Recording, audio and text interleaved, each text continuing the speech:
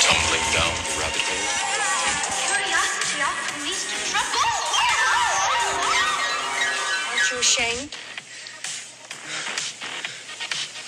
No, I'm not. Who the hell do you think you are, lady? You take the blue pill. The story ends. You wake up in your bed and believe whatever you want to. You take the red pill. You stay in Wonderland. And I show you how deep the rabbit hole goes.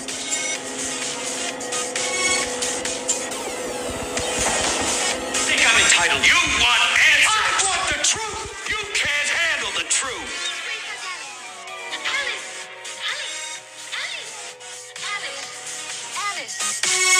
I'm awake. Are you? Let's go now to our new episode of The Unfiltered Rise with me, Heidi Love. All right. You're missing the point.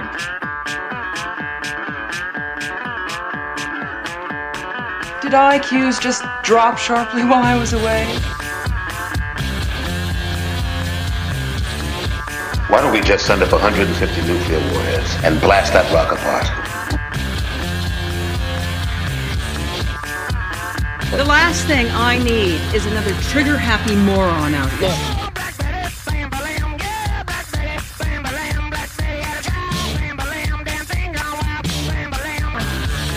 Time's a luxury we don't have. Relax, amigo. You want to talk? We'll talk. I'm a sucker for good conversation. Welcome to Christian Conspiracy Coalition, a place where the best minds in the conspiracy realm gather to share and discuss their faith, Christianity, and the spiritual war thrust upon humanity. Romans 12:1-2 states, I appeal to you, therefore, brothers, by the mercies of God, to present your bodies as a living sacrifice, holy and acceptable to God, which is your spiritual worship. Do not be conformed to this world, but be transformed by the renewal of your mind, that by testing you may discern what is the will of God, what is good and acceptable and perfect. And this is why we gather as both Christians and conspiracy theorists. We don't conform to the thinking of the world's mainstream views. We use our discernment in all things. On today's show, we are joined by Jason and Christopher from Operation Red Pill. How's it going? Good, mate, good. How we going, Jason? What's happening, Drew? Oh, good, mate. Always great to have you gentlemen here. And we have a new member for the coalition, Heidi Love from the Unfiltered Rise podcast. Welcome, Heidi. Thank you so much. Hope everyone's good out there tonight. I'm excited to be here. Yeah, I think with current events happening in the world right now, we needed a little bit of a really conspiratorial-based episode for once, going through a couple of the big tropes of conspiracy theory. So the topics for conversation tonight are, number 1, lizard people. 2, life beyond Earth. And 3, what does the faith look like in a futuristic world? Let's get started. Lizard people. Lizard people have been the staple of the conspiracy theorist realm, whether it be underground reptilian beings, Draco aliens, or the elites of the world masquerading around in skin suits to cover up their hideous true forms. But what does the Bible say about these entities? Are they represented in Scripture? What does history explain about the tens, if not hundreds of thousands of years of reptilian imagery amongst our earliest human artifacts? Let us find out. Now, let me preface this whole conversation with a little statistic I came across in a Guardian article. 12 million Americans believe in the existence of reptilian humanoids. That is a staggering amount of people who have a belief in reptilian humanoids. So the conversation is, does it stem from just a conspiratorial realm, or does it tie into people's belief in a faith? Who would like to get started? You said 12 million people? 12 million people. That's double the population of my state. Dude, quick statistics, 58% of people believe in the Easter Bunny. 70% believe in the Tooth Fairy. What do you mean believe? I've seen the Easter Bunny. Oh, you've seen the Easter Bunny? I've seen it. Hippity And to hoppity. what degree of highness were you feeling at that moment? That's wild. All right, so lizard people.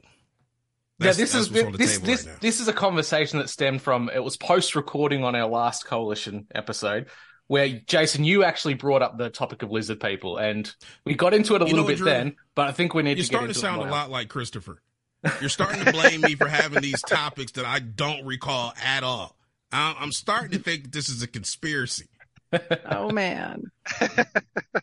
I think the idea is actually fascinating because I think oftentimes when you get into a topic like this that's, polarizing or people already have their opinions, I think it really highlights the fact that our contextual framework often informs our perceptive capacity. Like where we start oftentimes will limit the degree to which we can accept new information out the rip.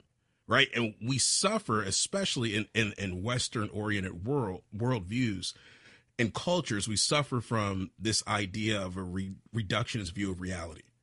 And what I mean by that is before we even get into the topic, we're already have presuppositions in play, such as, the natural versus supernatural, physical versus metaphysical. And we start imposing these limitations on reality, especially if we're talking about things that hit the metaphysical world. And I think that's a wild idea, because if we're talking about the idea of like lizard people, before you can even get into that, deal with the idea of diverse speciation. And what I mean by that is scientists estimate that we have like 8.7 million different species on Earth, which I can't really wrap my mind around. That's a lot of different species. I was doing good to have phylums and families, and I had like basic broad. I'm like 8 million, 8.7 was 9 million. I don't have a place for that. And they say that we lose between 100 to 10,000 per annum, depending on where you fall in the range. I could barely name 5, right? So we're losing more species than most people could probably name. And then when we step outside of our natural world and we go into the cosmic world, we really suffer this reduced view of reality, because normally we have just God, angels, demons, and people. Like that's it for most people. And I'm like, that doesn't seem to make sense, because the metaphysical realm transcends and is superior to the physical realm, which means we got to ask the question, why do we think that species variation is limited to just the natural world? Or more importantly, why do we limit the diversity of God's creative power to just Earth alone? Like scripture gives us some really wild ideas about God's reality and his space that doesn't fit well in the, Earth standard narrative of what we see as far as life forms. For instance, the living creatures that are listed in scripture that have 4 separate and distinct faces. What do you do with that? I know who that is. That's Manny Faces from He-Man. There you go. But there's 4 of them. Right? So one of them we could write off. You got 3 other ones you got to account for. I'm like, that's a wild idea. The idea of like fallen angels mating with humanity. What do you do with that? Like that's a crazy idea. Yeah. Even the idea that it could happen. You know what I mean? People I actually think that's where the lizard people are from. Now that you bring that up, is the fallen angels. I think it's right. I mean, honestly, I don't think it's a lizard person. I just think they didn't know what to do with it. Like what you said, their brain couldn't wrap around it, and they were like, "Oh, it must be this." And I mean, it kind of stuck. But I personally think that it's the barriers of language as well, Heidi. If you only had certain words that you could define things as within the human language, you're going to give it the closest approximation to a word you have within your vocabulary. So that could define why lizard person or things that can transmute themselves and shapeshift are described as all being the one type of thing. What you were talking about before, Jason, with speciation, I'm going to come back to it from a mainstream normie scientific perspective. If we think about how long the world has supposedly been in existence for and how long dinosaurs existed for, there's a 65 million year head start to what we had to get to our point of evolution, air quotes. So if you go off the mainstream narrative of science, it doesn't completely rule out the possibility that an upright walking dinosaur could have existed. And I think that's where we see a lot of science fiction come into this. We see television shows and movies like V, where there's lizard people that we find out on that show actually evolved on Earth, went out in the stars, and then came back and were perceived as aliens because they came from the outside. So there's this weird amalgamation, like you said, of the physical and the metaphysical and human understanding, trying to conceptualize and understand something that, for whatever reason, people rightfully so believe they are seeing things, and they're trying to describe and understand it within their scope of reference. If they have a spiritual or religious reference, they might see these things as Nephilim, fallen ones, angels, demons, things of that nature. If you're someone who has a conceptual understanding of the alien world and different species and different beings, you might identify those as Draco reptilians, and that's your point of reference.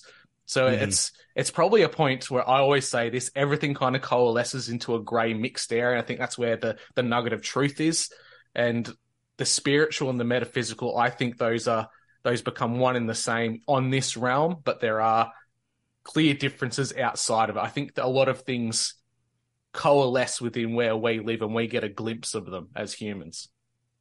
No, I can understand that. I think that as soon as we start having the conversation, a lot of things have to be shifted or perceived from the get-go, because a lot of us have already had an informed conversation from mainstream media. And I think one of the things we like to start with at ORP is at, Operation Red Pill. We're normally asking, we deal with a lot of fringe ideas, so it's easy to get sucked into that stuff, and you don't want to actually, quote unquote, just believe everything. So we have to find out, is there a credible possibility that this thing could be X, Y, and Z? And I think that it's a phenomenal idea. I think scripture actually gives a pretty good framework for why something like this could exist.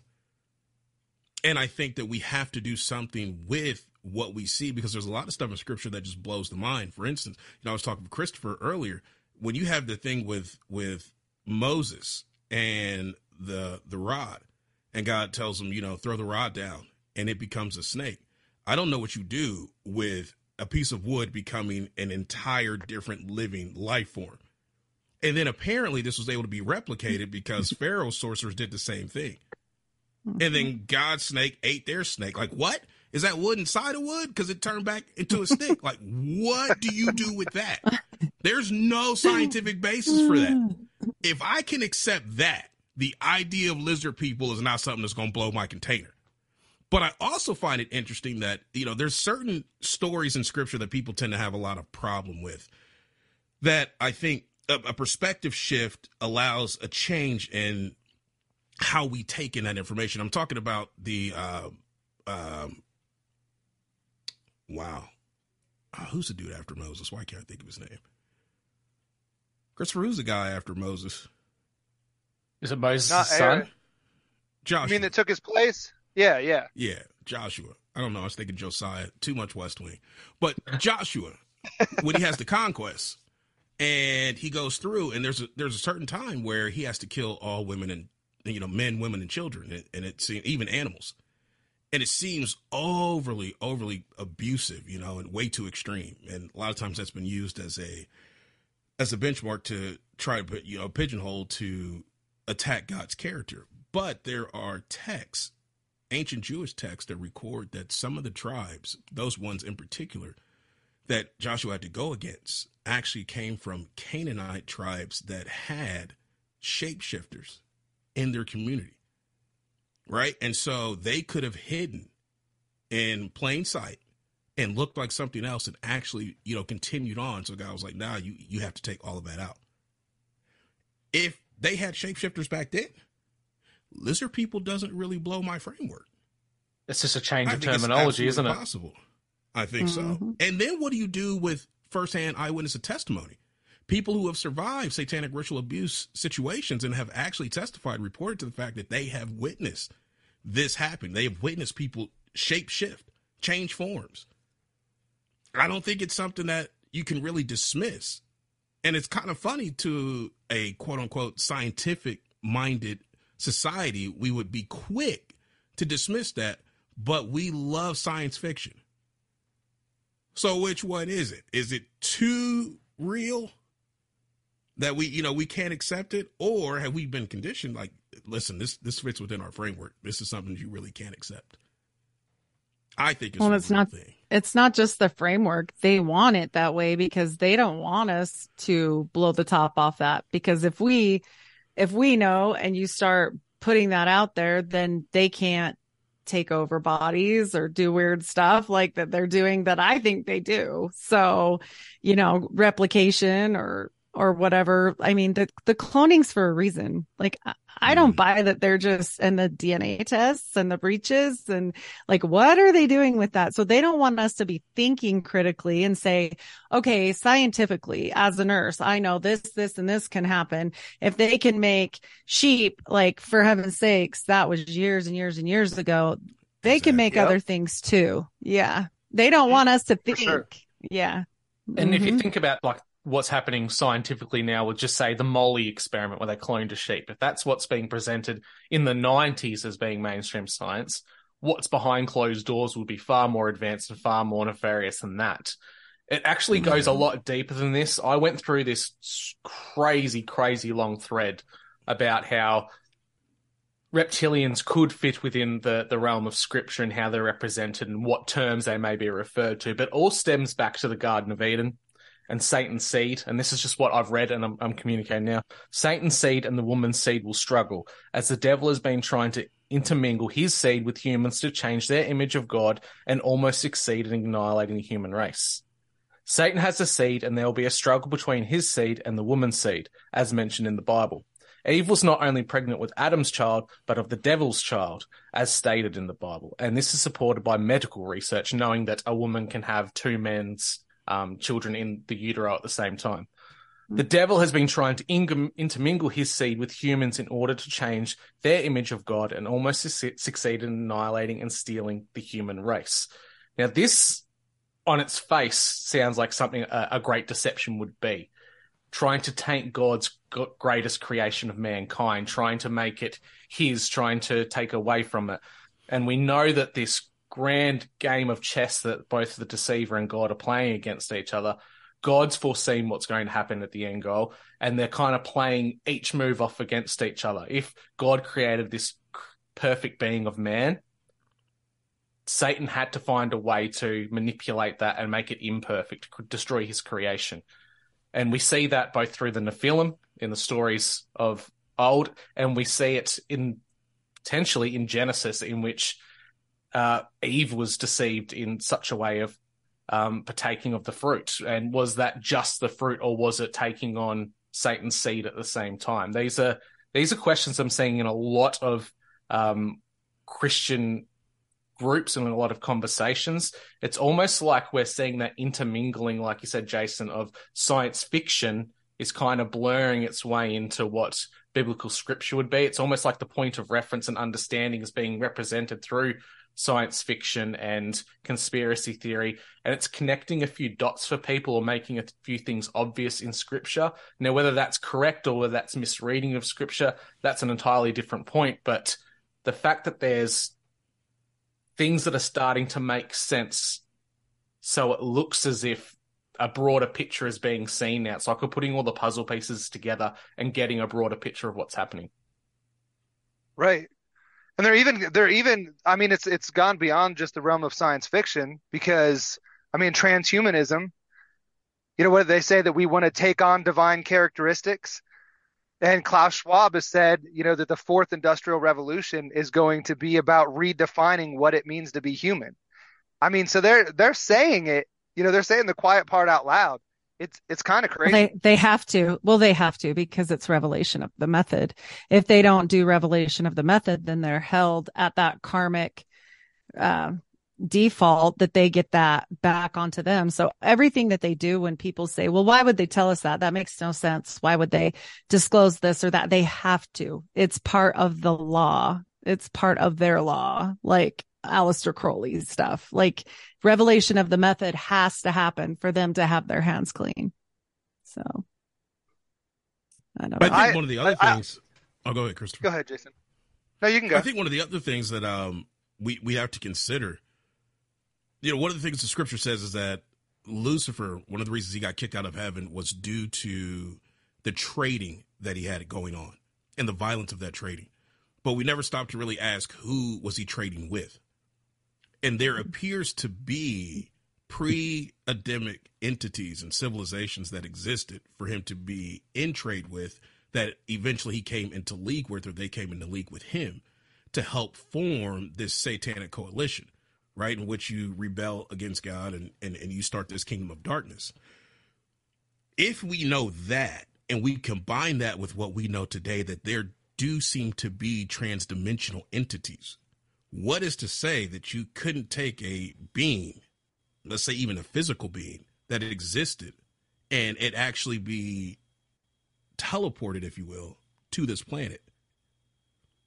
I think it's completely possible, and nothing that has to do with evolutionary progression, but an actual entity that predates humanity. I think it's completely possible for those type of things to actually occur, which would actually, in my opinion, help to explain a lot of what we see going on.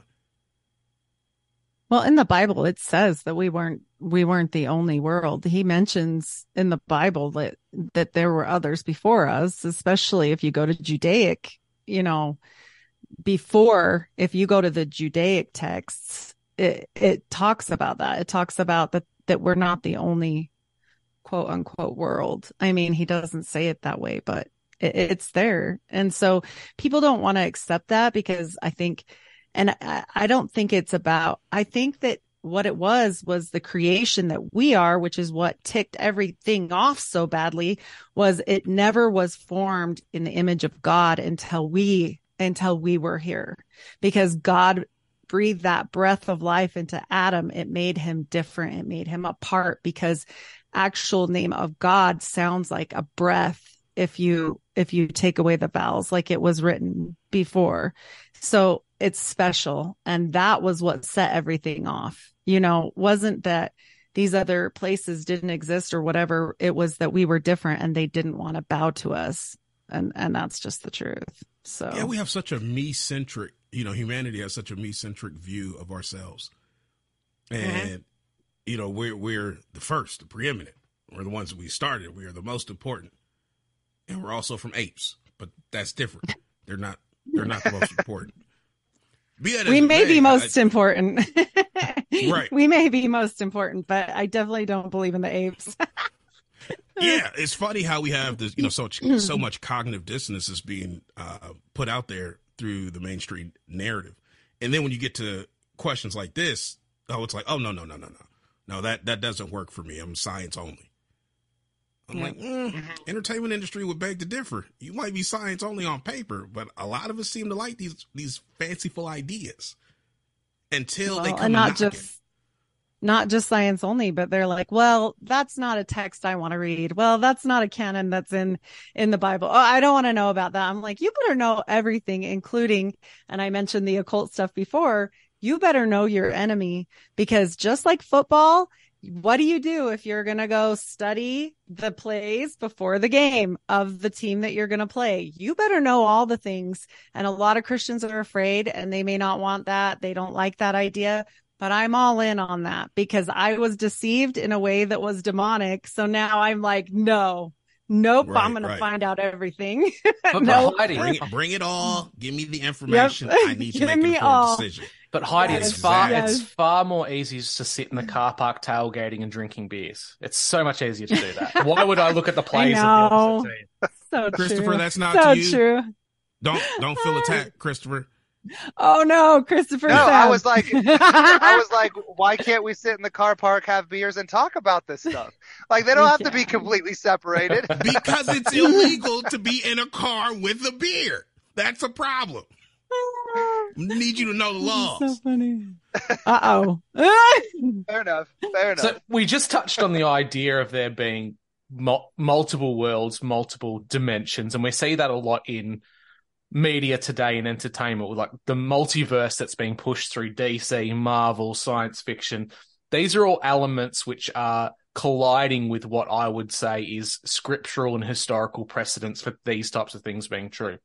You mentioned before, Jason, that Lucifer was in league with someone or something or entities of the pre-Adamites.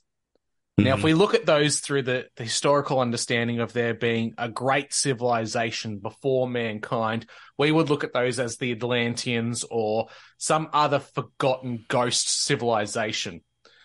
These people, for all intensive purposes, disappeared. But the interesting thing I find about a lot of these early civilizations that through the scientific method and looking at their relics and the evidence of their existence, there's a lot of serpent symbolism, a lot of dragons, a lot of snakes. That seems to be the emblem of these people. And we see this replicated through historical artifacts, flags, everything. There's always the eagle eating the serpent. It's represented in the Mexican flag. We see that in a lot of Chinese mythology, in which there's the flying dragon or the flying serpent. There's a precedence of this reptilian type of almost a deity or leader within these ancient cultures. And for a lot of these ancient cultures to just up and disappear, like Mesoamerican Indians, they don't know what happened to the Olmec. They just disappeared overnight. Is that a case of they just died off due to disease or drought or famine? Or did they actively step through into some kind of dimensional portal and join the people that they were deceived by? These are broader, bigger conversations, but the symbolism we see across a lot of these ancient cultures is that the representation of the serpent is very, very strong in a lot of these pre-Christian and pagan cultures around the world. Mm-hmm. Well, and maybe that's what the dinosaurs were after all. I feel like they were very much more represented by the dragons in China and all these things. Like, how do we know? Like, they say they know these things. They don't know. They don't know these things. So they very well could be flying serpents that were dinosaurs. They're not going to give you the full truth anyway, and they're not going to show you the whole thing anyway. You're only going to get the pieces that they want to give you, period. I've been to the Smithsonian. Like, they only show you what they want to show you. I've been to the Louvre. They only show you what they want to show you. It's very controlled and it's very fast paced. And I've been to the Vatican and it's very fast paced. Like, you don't get to stop and smell the roses and look around and try and figure stuff out. Half of it, you can't even take a photo. They don't want you figuring anything out. They want you controlled, period. That's and I think that it. really lends to what we like to call the false reality overlay. You know, this whole idea of nothing to see here. We're going to control, what you think you know, and anything beyond that, you need to be cleared for. And if not, then we'll just go ahead and write that off as you're crazy. Mm-hmm. And, it's interesting. Scripture doesn't pull any punches on that. Like, there's way more crazier stuff in there than the stuff you're allowed to poke at here. But you're right. They're extremely protective about that. And it's got to lend to something. Like, why? If you ever have had somebody, like my uncle is retired now, so he tells me some things sometimes, and I won't say exactly what, but he's airborne Green Beret, highly decorated, like up, and sometimes I'll lay something on him and I'm like, because I work where I work, it's a psych hospital, but we have 4 floors of military people, including the FBI and the NSA, and like people that need help too for that, like mentally, or a lot of times it's substance abuse. So they come in there and they'll be talking, you overhear some crazy stuff, and I'll be like, I'll just ask my uncle on the slide, like, so, and he's like, right. Oh yeah. Yeah. And I'm like, yeah, I thought that sounded kind of real, like, right. Cause sometimes it's hard to know. And he'll be like, oh yeah, that's a thing, blah, blah, blah. But like, don't you find yourself looking at him and being like, that's a thing? Like, you said that real calm. What makes you uncomfortable? Uncle, we need to talk about the stuff that you've seen. He does sometimes. He's like, well, they just say I'm crazy anyway. I'm like, oh, okay, that's nice to know. Right. Yeah, he's like, after he got out, I mean, the decompression was so bad. I mean, he was in for so long and he was like doing crazy. We wouldn't even know where he was, and he was doing like crazy missions and all kinds of stuff. And he just says it like nothing. He shows me some stuff sometimes and I'm like, okay. Right, He's got receipts. Stuff like that, like actually causes me to go, now, okay, wait a minute, let's slow it down a second. Yeah. You got somebody that was involved in clandestine operations, right? And not like one. I can understand if you had one here, like, whoa, yo, that jungle was a doozy. We have an entire military regiment, like a group of people that we trained in order to do black ops stuff. Like, is there that much black ops stuff to do? Then you find out what they're doing. Like, it wasn't a weekend. It wasn't like it was a couple months. We were lost in the back end of Barbados. No, I was in this for like 25 years. You had 25 years worth of stuff. And then one of those things breaks out and the public's like, no, that can't be real. What do you think they was doing for 25 years? Like push-ups? Yeah. That's all they was doing? Their core strength is impeccable. Exactly. No, they was out there handling stuff, getting stuff done. Right. You're like, no, that can't be real. Like, absolutely, it's not. Not at all. We spend millions of dollars just for sit-ups. Yeah, sometimes he'll just be like, and I'm like, okay, yeah, that's great. And I mean, it blows your mind in a way, but then you're like, I knew it. It's kind of nice sometimes. Yeah. Then it gets a little uncomfortable when you start piecing things like that together. Yeah. Right? Like, I remember I was doing some research and I found out, I was looking at security clearances. I always thought top secret was the highest. And then I found out there were security clearances above that. And I'm like, what for?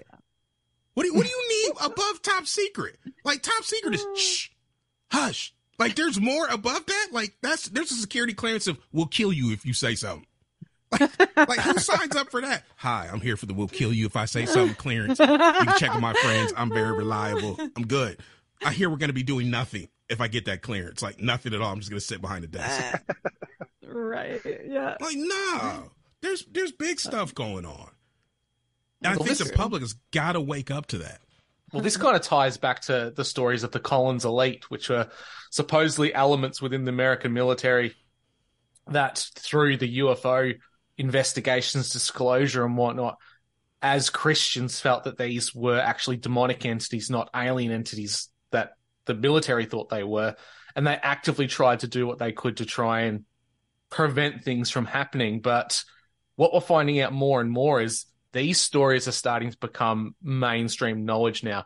The alien disclosure thing's very big at the moment. And within the past week, that one of the biggest stories on Twitter was that key senators and military leaders were very cautious about releasing alien documentation because they saw it as demonic and they didn't want the broader community to know that demons had been in league with the government or the government had anything to do with covering up demonic entities.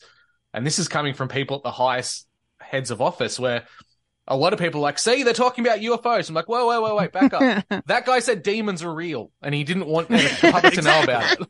Like, that's the dude I want to talk to. Like, you said demons. Now, I was under the impression that it was purely scientific, physical, whatever I could see, touch, taste, smell, all of that was all there was. Where do demons fall in this? Because now I got to have a new folder. And we talking about it in a Senate hearing? Like, that's wild. Like, how long y'all been sitting on this one? Because a lot of people that was talking about, exactly. A lot of people that were talking about, hey, this is happening. Man, that's conspiracy theory. I'm like, I want to drag those people back and be like, see, you got to do some jail time for that. You have to. It's really just kind of dawned on me. It just really dawned on me, and it could be a potential episode for us, Jason, as a movie analysis. E.T. Who was Elliot really helping? He had an illuminated finger and touching Elliot and calling home. Was that really an alien, or was that some kind of a weird little shuffling demonic entity? I don't know. I was mad that he was brown. That was the problem I had with the movie. I was like, we got a brown dude showing up here, and the white folks got him under a blanket. He riding around in a basket on a bicycle. I think I took the wrong thing away from the film, so I'm willing to give it a second go through. Oh my gosh! We got to add that maybe to the list, Drew. That's funny. All right, I'm going to leave this topic before we move on to the next one. Ephesians 6:12 states, "For we do not wrestle against flesh and blood, but against the rulers, against authorities, against cosmic powers over this present darkness, against spiritual forces of evil in this heavenly place." That kind of sums up the entire conversation we've been having so far. It's beyond the physical. It's even beyond the spiritual, these things are all happening at the same time. Kind of brings us into this conversation, which you alluded to earlier, Jason, about there being other worlds and life within the universe. The galaxy of the universe is an ocean of space with countless stars and planetary bodies. According to the Kepler team, there's an estimated 50 billion planets within the Milky Way galaxy alone. Of those 50 billion, at least 500 million are within the habitable zone capable of harboring life. So what does this mean? If you are to go off the scientific hypothesis, millions upon millions of life forms could exist amongst the depths of space. Does this help support the notion of a creator? Does it dismiss it? Or is God only responsible for our little planetary system? The Vatican itself has come out with public statements suggesting that belief in both aliens and God is okay. The Vatican chief astronomer is quoted as saying, "There's no conflict between believing in God and the possibility of extraterrestrial brothers, perhaps more evolved than us." This 45-year-old Reverend Jose Gabriel Funes is a Jesuit priest who went on to say, "Just as there is a multiplicity of creatures on Earth, there can be other beings, even intelligent ones, created by God. This is not in contrast with our faith, but we cannot put limits on God's creative freedoms." So where does it sit? A lot of people out there, this is where I think the Christian community gets very skewed. There's a camp that is very fundamental in flat Earth and this being a contained space or realm. And then there are Christians who follow the idea that God's creativity and creation is far beyond our own space and can go out into the universe. This is where I think the biggest division in this conversation occurs. So what's our takeaway from this? It's the scientific method proposes there definitely can be life beyond Earth. And as this Jesuit priest in the Vatican suggested, there's no cap on the creation of God and his creation in the universe. So what's our belief on this as a group? Heidi, now the Jesuits run everything. Right? There we go. But Heidi, I've got a question for you, and please correct me if I'm wrong. I have a very rudimentary understanding of Mormonism, but doesn't Mormonism explain that you get your own planet when you die? Yes. Okay. Well, depends. It depends. It depends on if you ask them now because it sounds insane and they're like, we never said that. Or if you ask them before when I grew up and they raised us that was going to happen and we would grow up and go to Kolob. Yes, planet Kolob, where men would be able to take on wives for eternity and have millions of little babies while we all just serve them. Yeah, that's what Kolob is.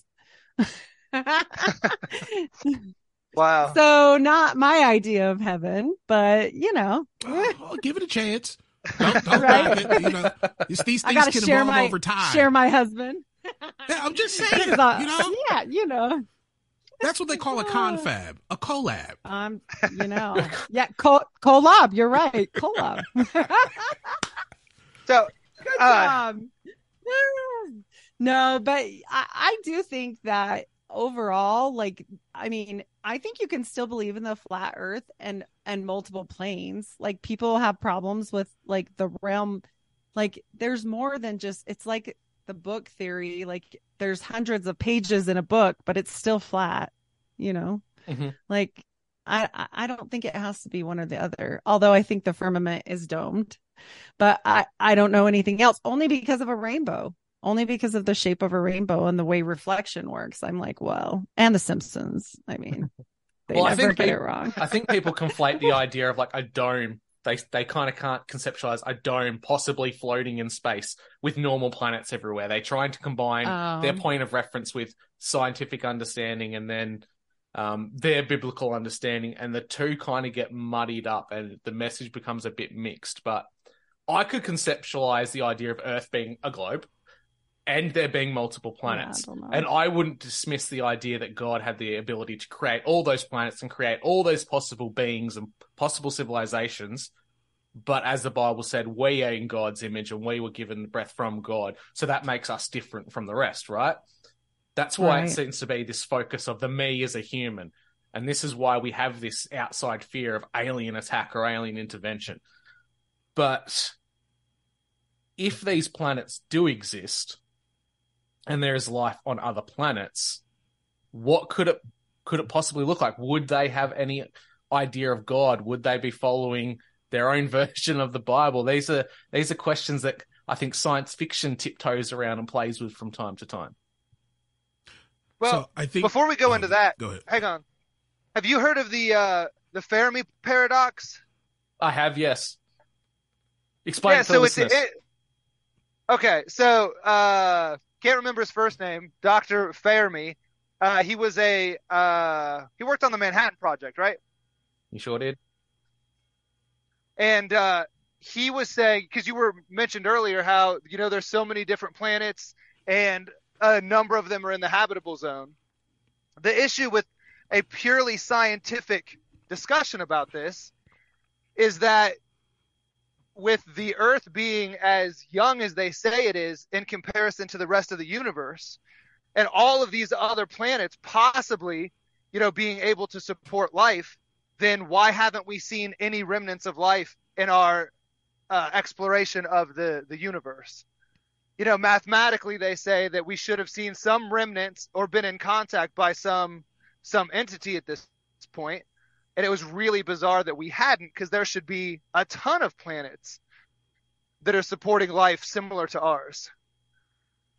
So because there's not an explanation to that, they had to come up with different ideas. Like he posed that maybe there's a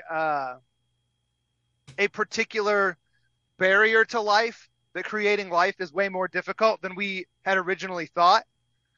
So maybe that's why the Earth is the only planet that has life. Or maybe that there's this weird threshold that life cannot surpass. So we've not met that yet and seen our extinction, but maybe all of the other planets that came before Earth have met that. So it's really interesting to try to see how just the perception of strong scientism and assessing, are there entities on other planets? Because it doesn't really work if you just look at the science. It has a bunch of hiccups in it, like the Fermi paradox.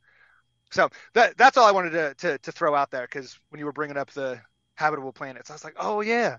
Yeah, the scientific method has to have a lot of healthy speculation in that regard. Like you said, either it's the terrifying concept of we're alone in the universe, or it's there were other things out there, but they died off because they met their threshold as a civilization and they kind of they faded out.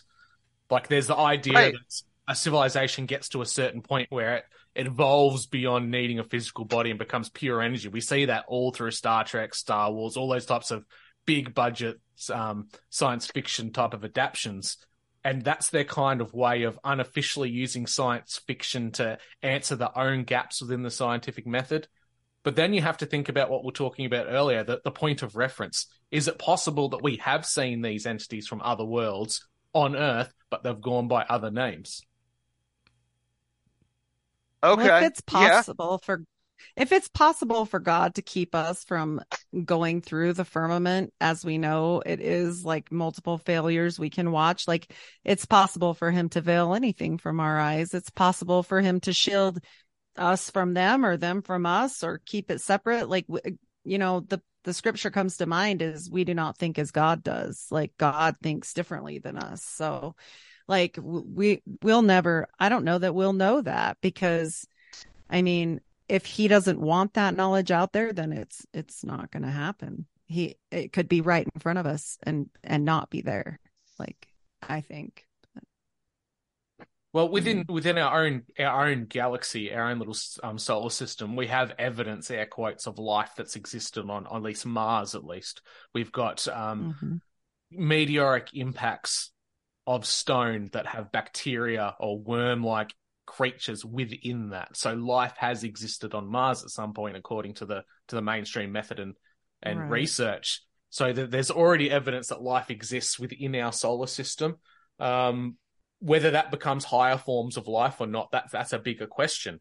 And I think that's the question that a lot of people struggle to ask, like Christopher alluded to. If the scientific method has all this evidence, why aren't we seeing it? And like you alluded to, maybe we're not supposed to see it. Maybe they can't leave their own realm. Maybe they can't go through their own firmament. Or perhaps they have, and we've seen them in the likes of multidimensional beings or Maybe UFOs are just their vehicles for getting to this realm. These are big questions, but when we think about scripture, how does scripture allow for this? Yeah. If God almost destroyed the whole world to wipe out the sins of the Nephilim, they were making all kinds of creations that were abominations. If God went to that level and almost wiped out the whole world, just to protect what he created and left one man and his family alive, then I could see him putting it in us, number one, to be fearful. And many people are there. They have an innate fear that, well, we shouldn't tamper with things like that, or we should be afraid of aliens, or we should be afraid of whatever. And I think it's there for a reason, just like as a predator knows prey knows a predator.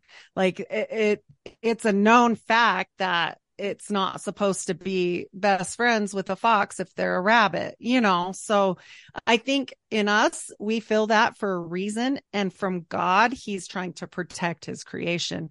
But he does say before the second coming, it will be again like the days of Noah. And I think we're headed right down that tube with all of this, messing around with cloning and AI and all this weird stuff.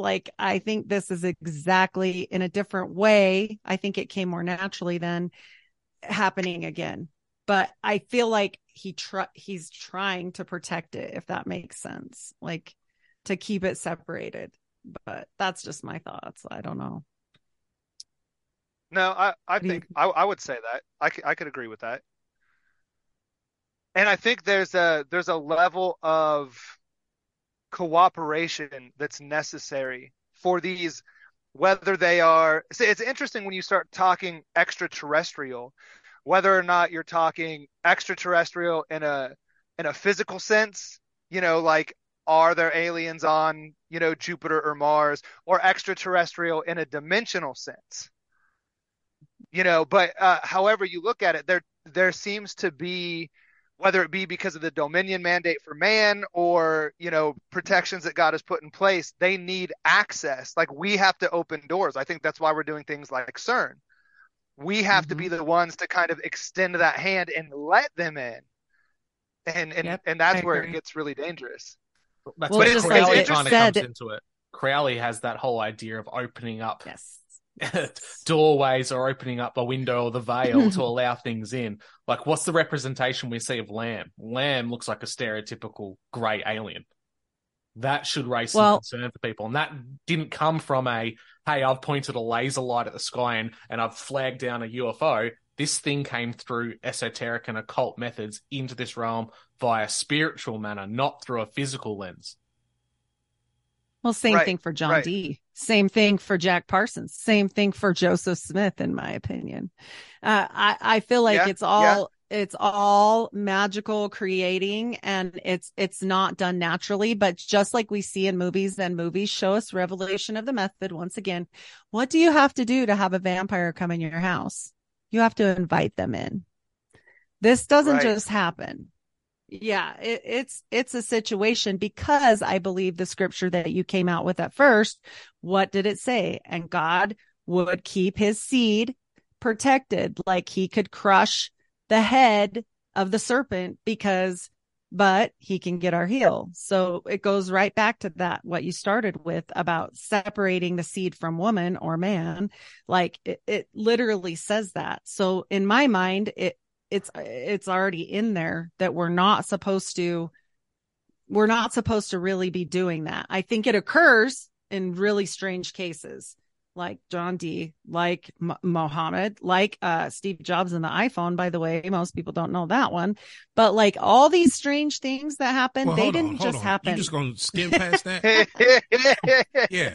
Steve Jobs and the iPhone. I'm holding an iPhone as we speak. Can you please tell me that this thing is not a demonic portal? Because I'd be very, very upset.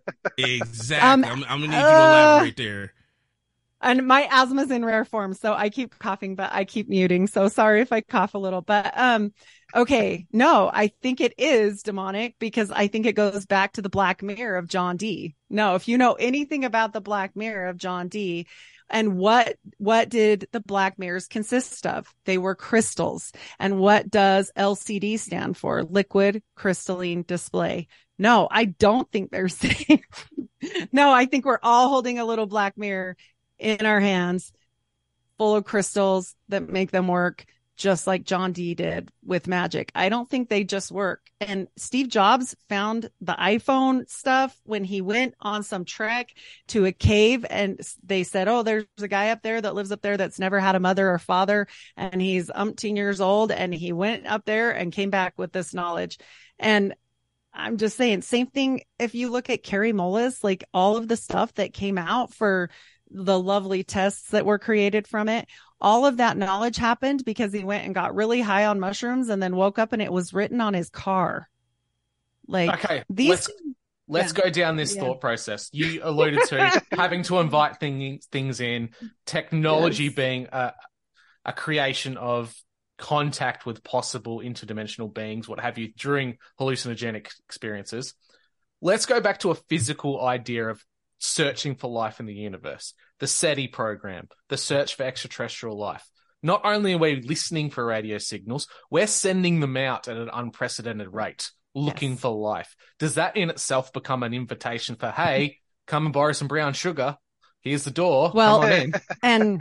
And not just that, but the boxes that contain the like science for AI, they keep them in this weird extra cold storage.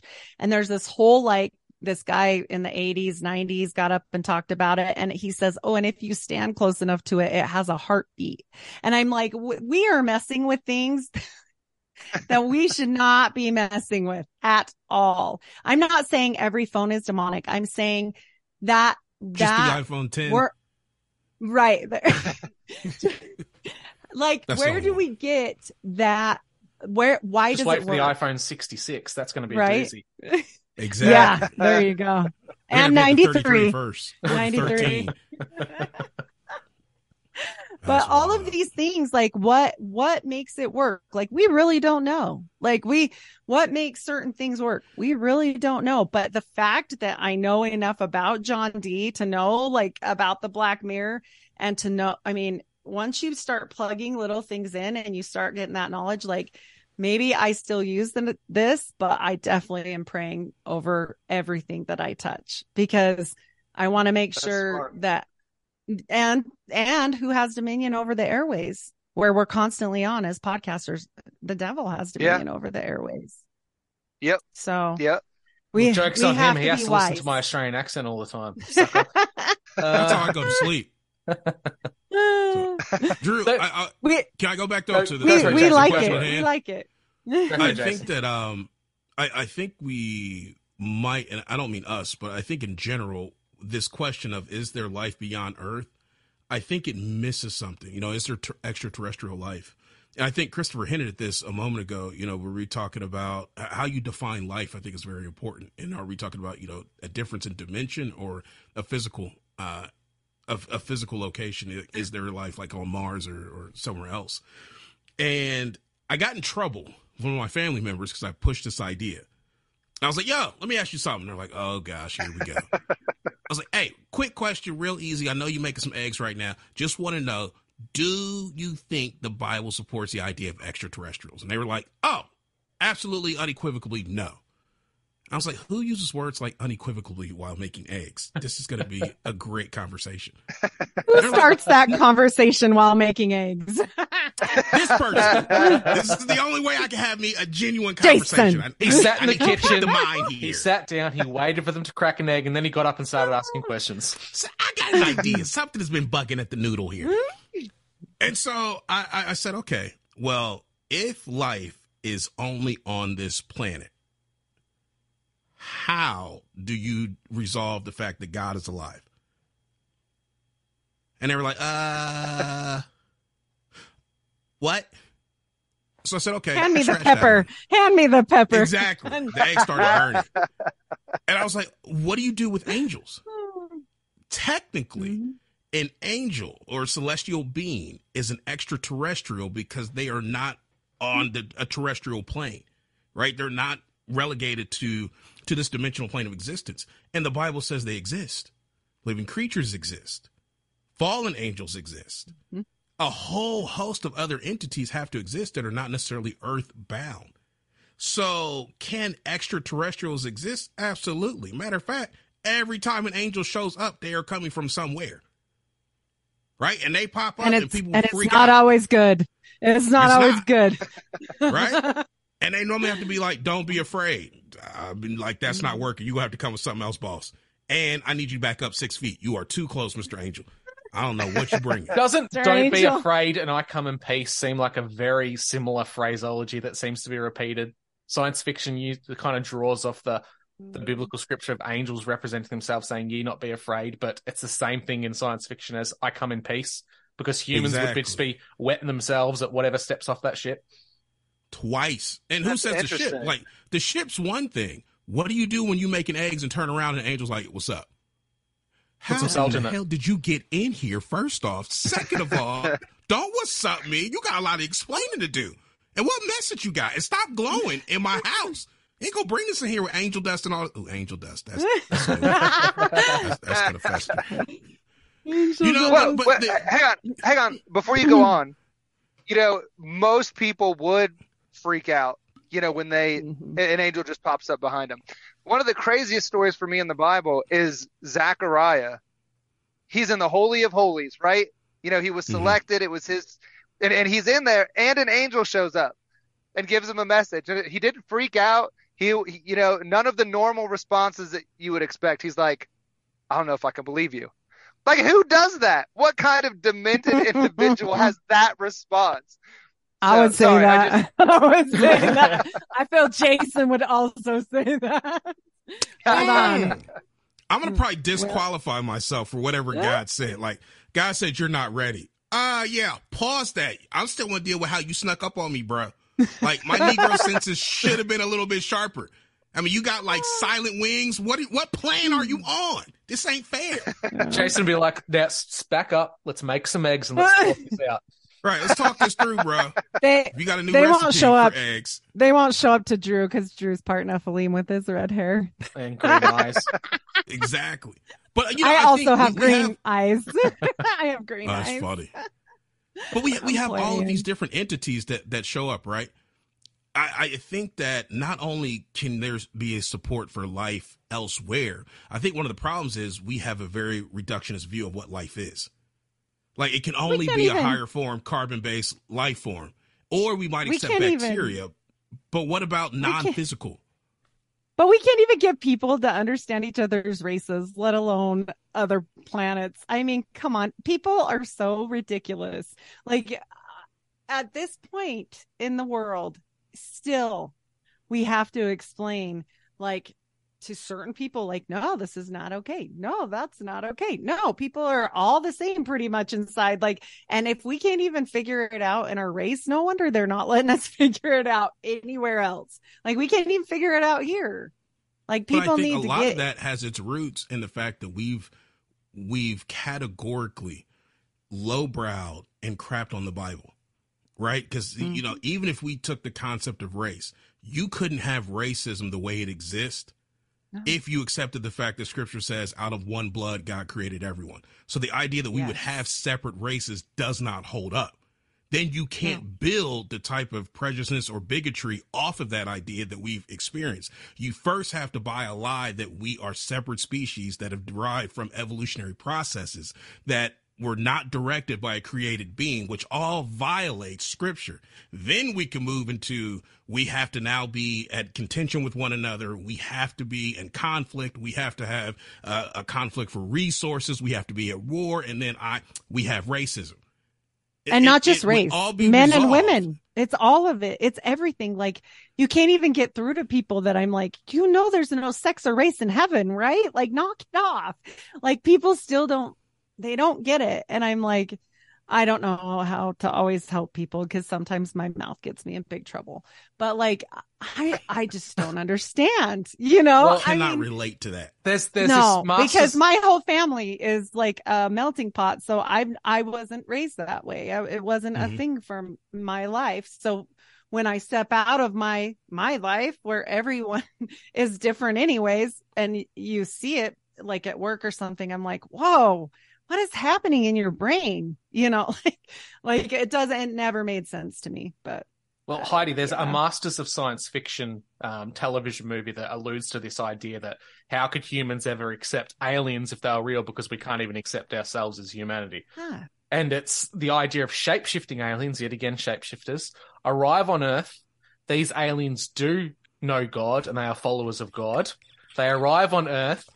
They can't show their true form to humanity, because when they arrived the first time and showed themselves, they look like what a stereotypical demon looks like in Western mythos. So the first aliens that arrived on Earth were killed by early humans of the church, and they couldn't present them true selves. And when the people find out about it, they think they're under a demonic invasion, but they're aliens that look like demons. That's why they can't come to Earth.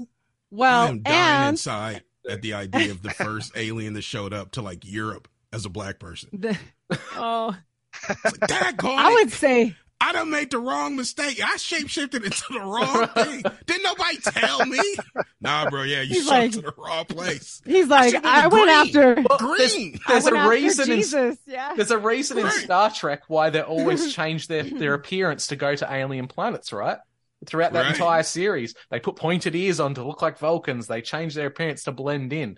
So that kind of plays off that idea of humans are so fundamentally afraid of the other and fearful of difference that even if these things did exist, would they want to come here and mingle with us based on the way we treat each other?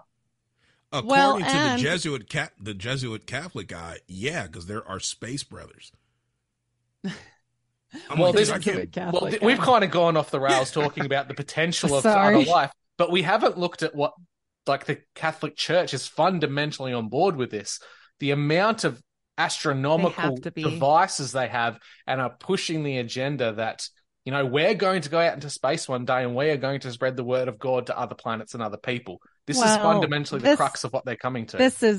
This is not a surprise, because what does it say in the end days? That the church will help lead it to the Antichrist. So this does not surprise me in any of the churches. The previous name of one of the largest telescopes in the Vatican group, a Gregorian telescope, was once known as Lucifer, was renamed as Lucy with an I, and then was later renamed as VAT, V-A-T-T, Vatican Advanced Technology Telescope. Was that the one in Mount Graham? Mount Graham in East Arizona. Yeah. Yep. And what is it? And what does it look for? It looks for optical and infrared light. So it is looking for the light bringer. Mm-hmm.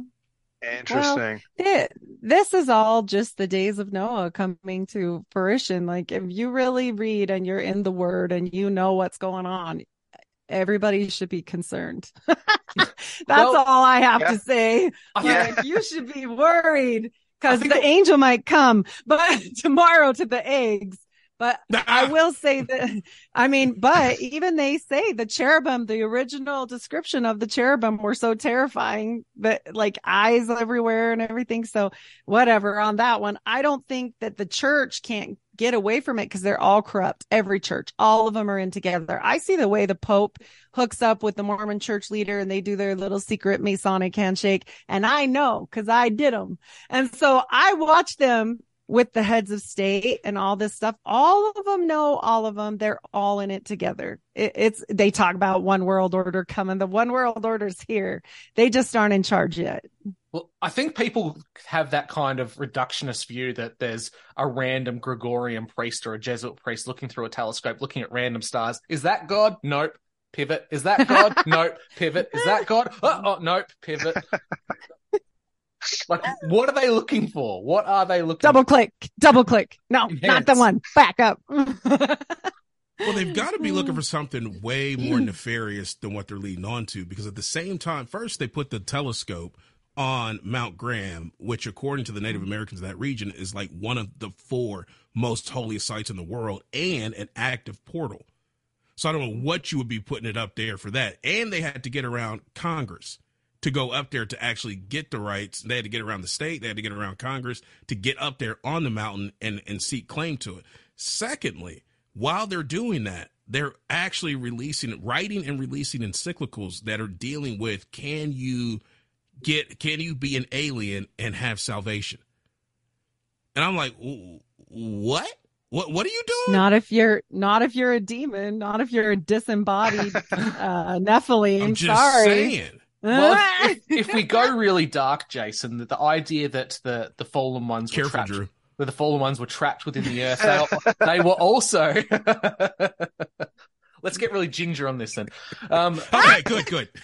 They're also trapped within the firmament. So if there are dark entities trapped within the firmament and the Vatican's actively looking for them, are they trying to identify certain entities in a means to know where they are so that they can release them through the axis, through telescopes, through all sorts of things?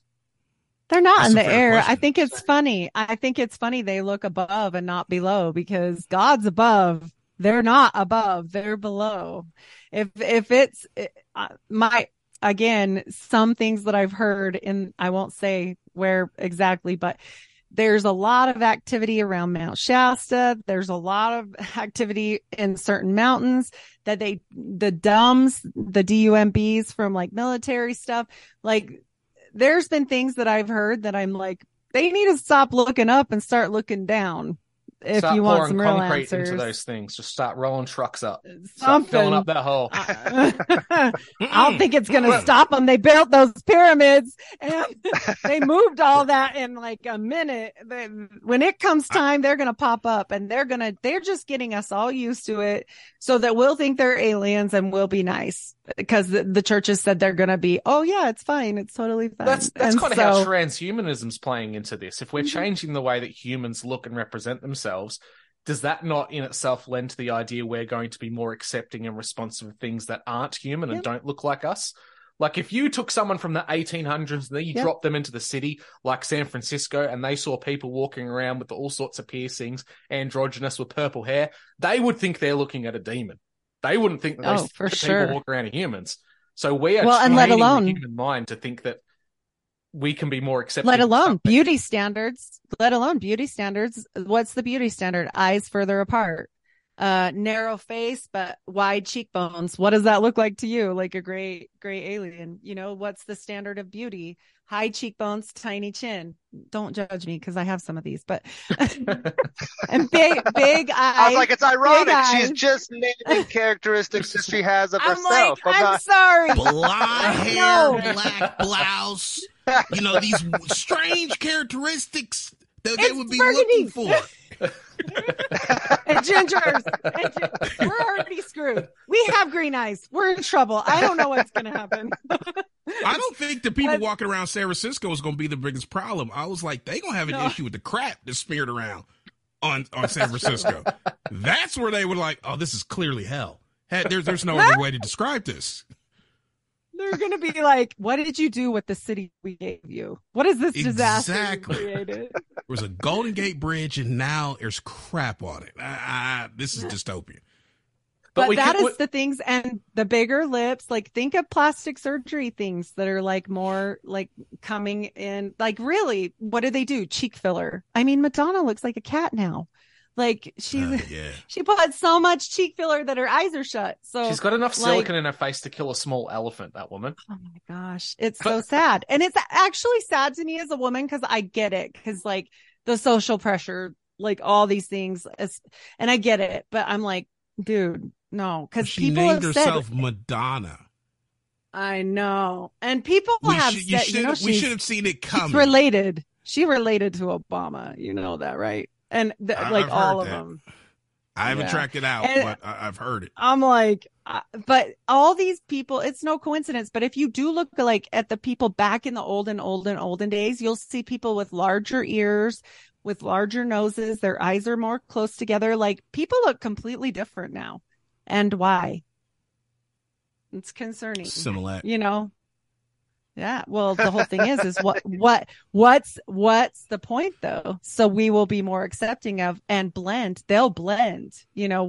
What's all this like with, test tube baby? I hate to go there, but like, there's a lot of things that, I mean, you don't know where that egg came from. Let's be real. Like, No, I'm glad you got said it because we were told. talking about, Yeah. is there life in other places? I'm like, yo, just the stuff we know about how life gets started here could freak your mind out when you realize what's really happening, not just in deep underground military bases or domes, but also, what's happening in ritual places.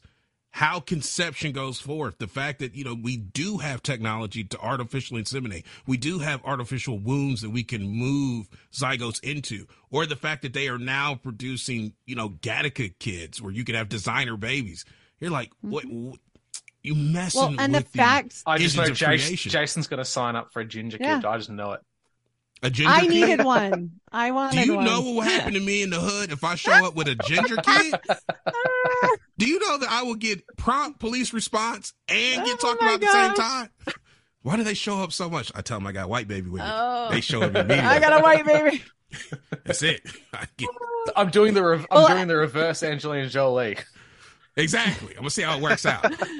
There you go. And then That's the fact funny. that we know, like, that they figured out, like, I don't know if people know this, but with test tube babies, that they kept doing it over and over and over, and they kept putting the egg and sperm together, and nothing would happen, and nothing would happen. And finally, somebody figured out, I don't know how they figured it out, but you have to have a spark of electricity to make that baby. Did you know that? That's mind blowing.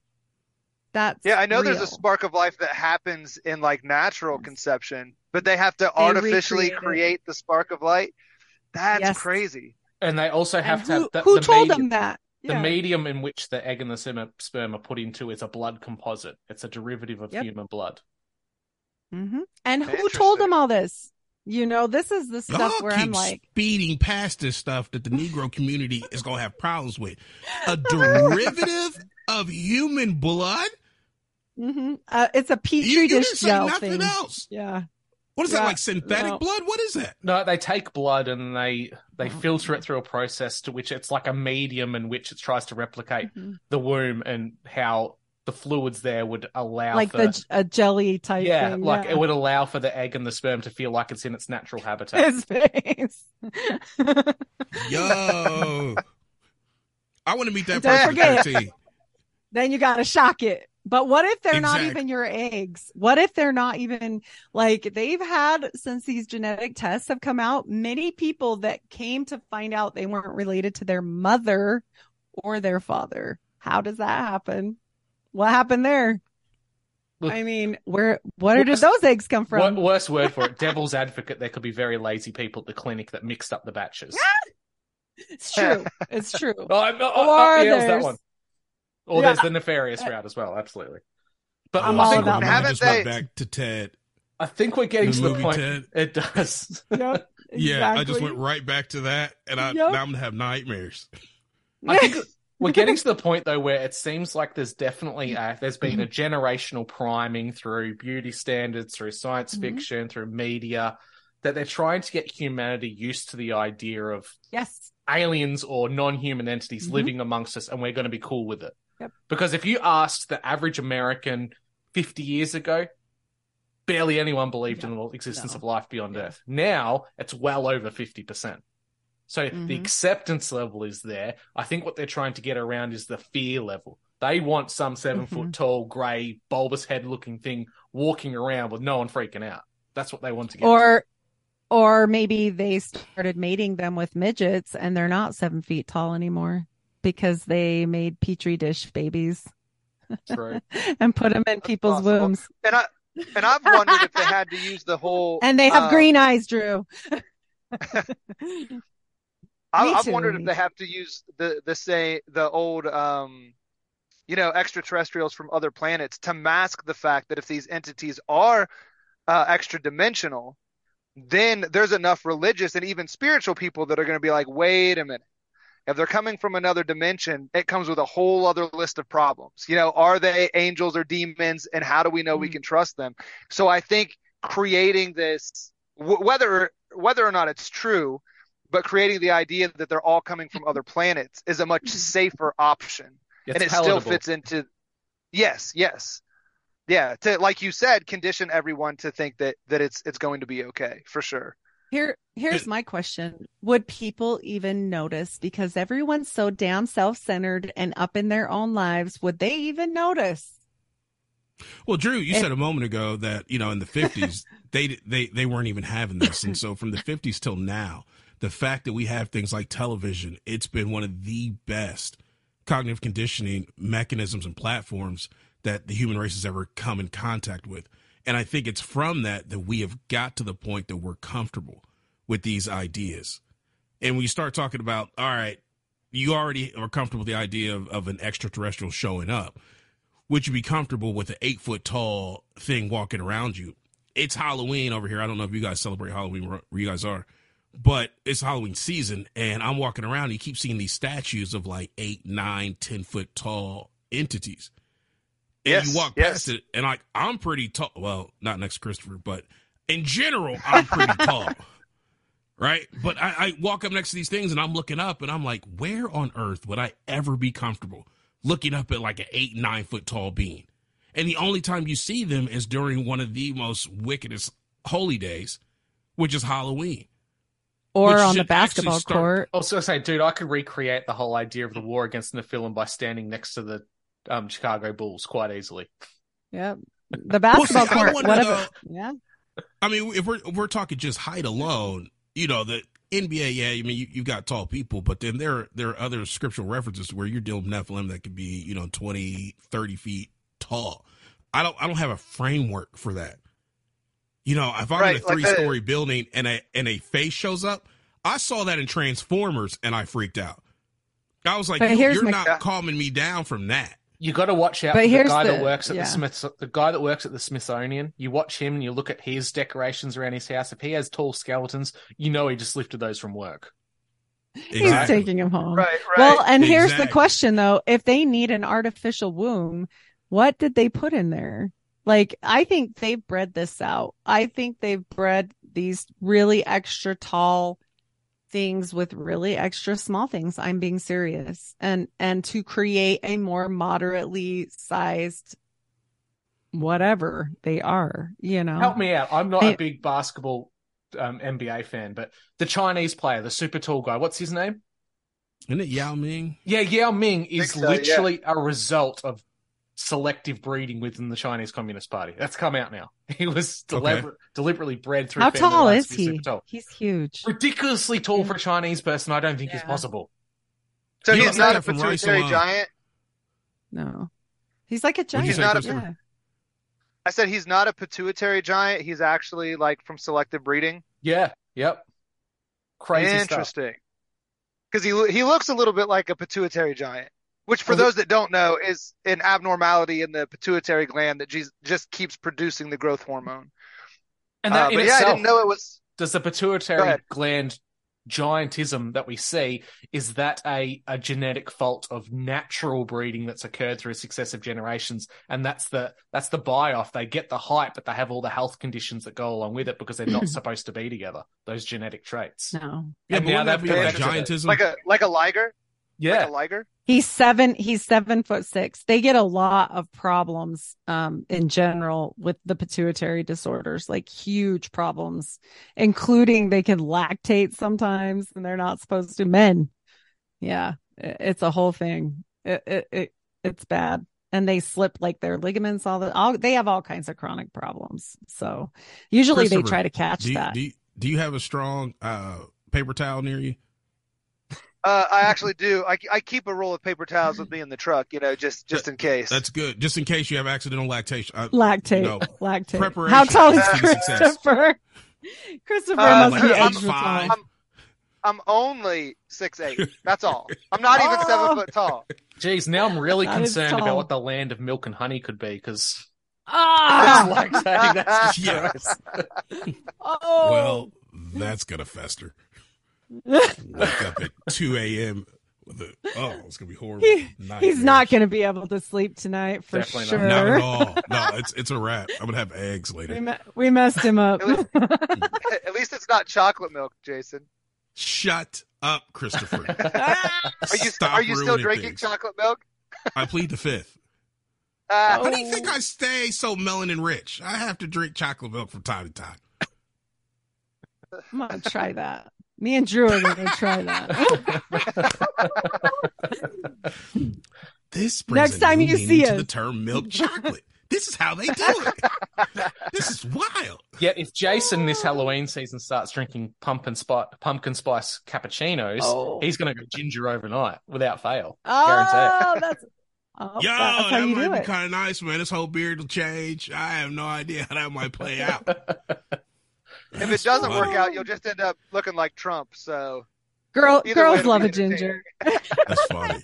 Right.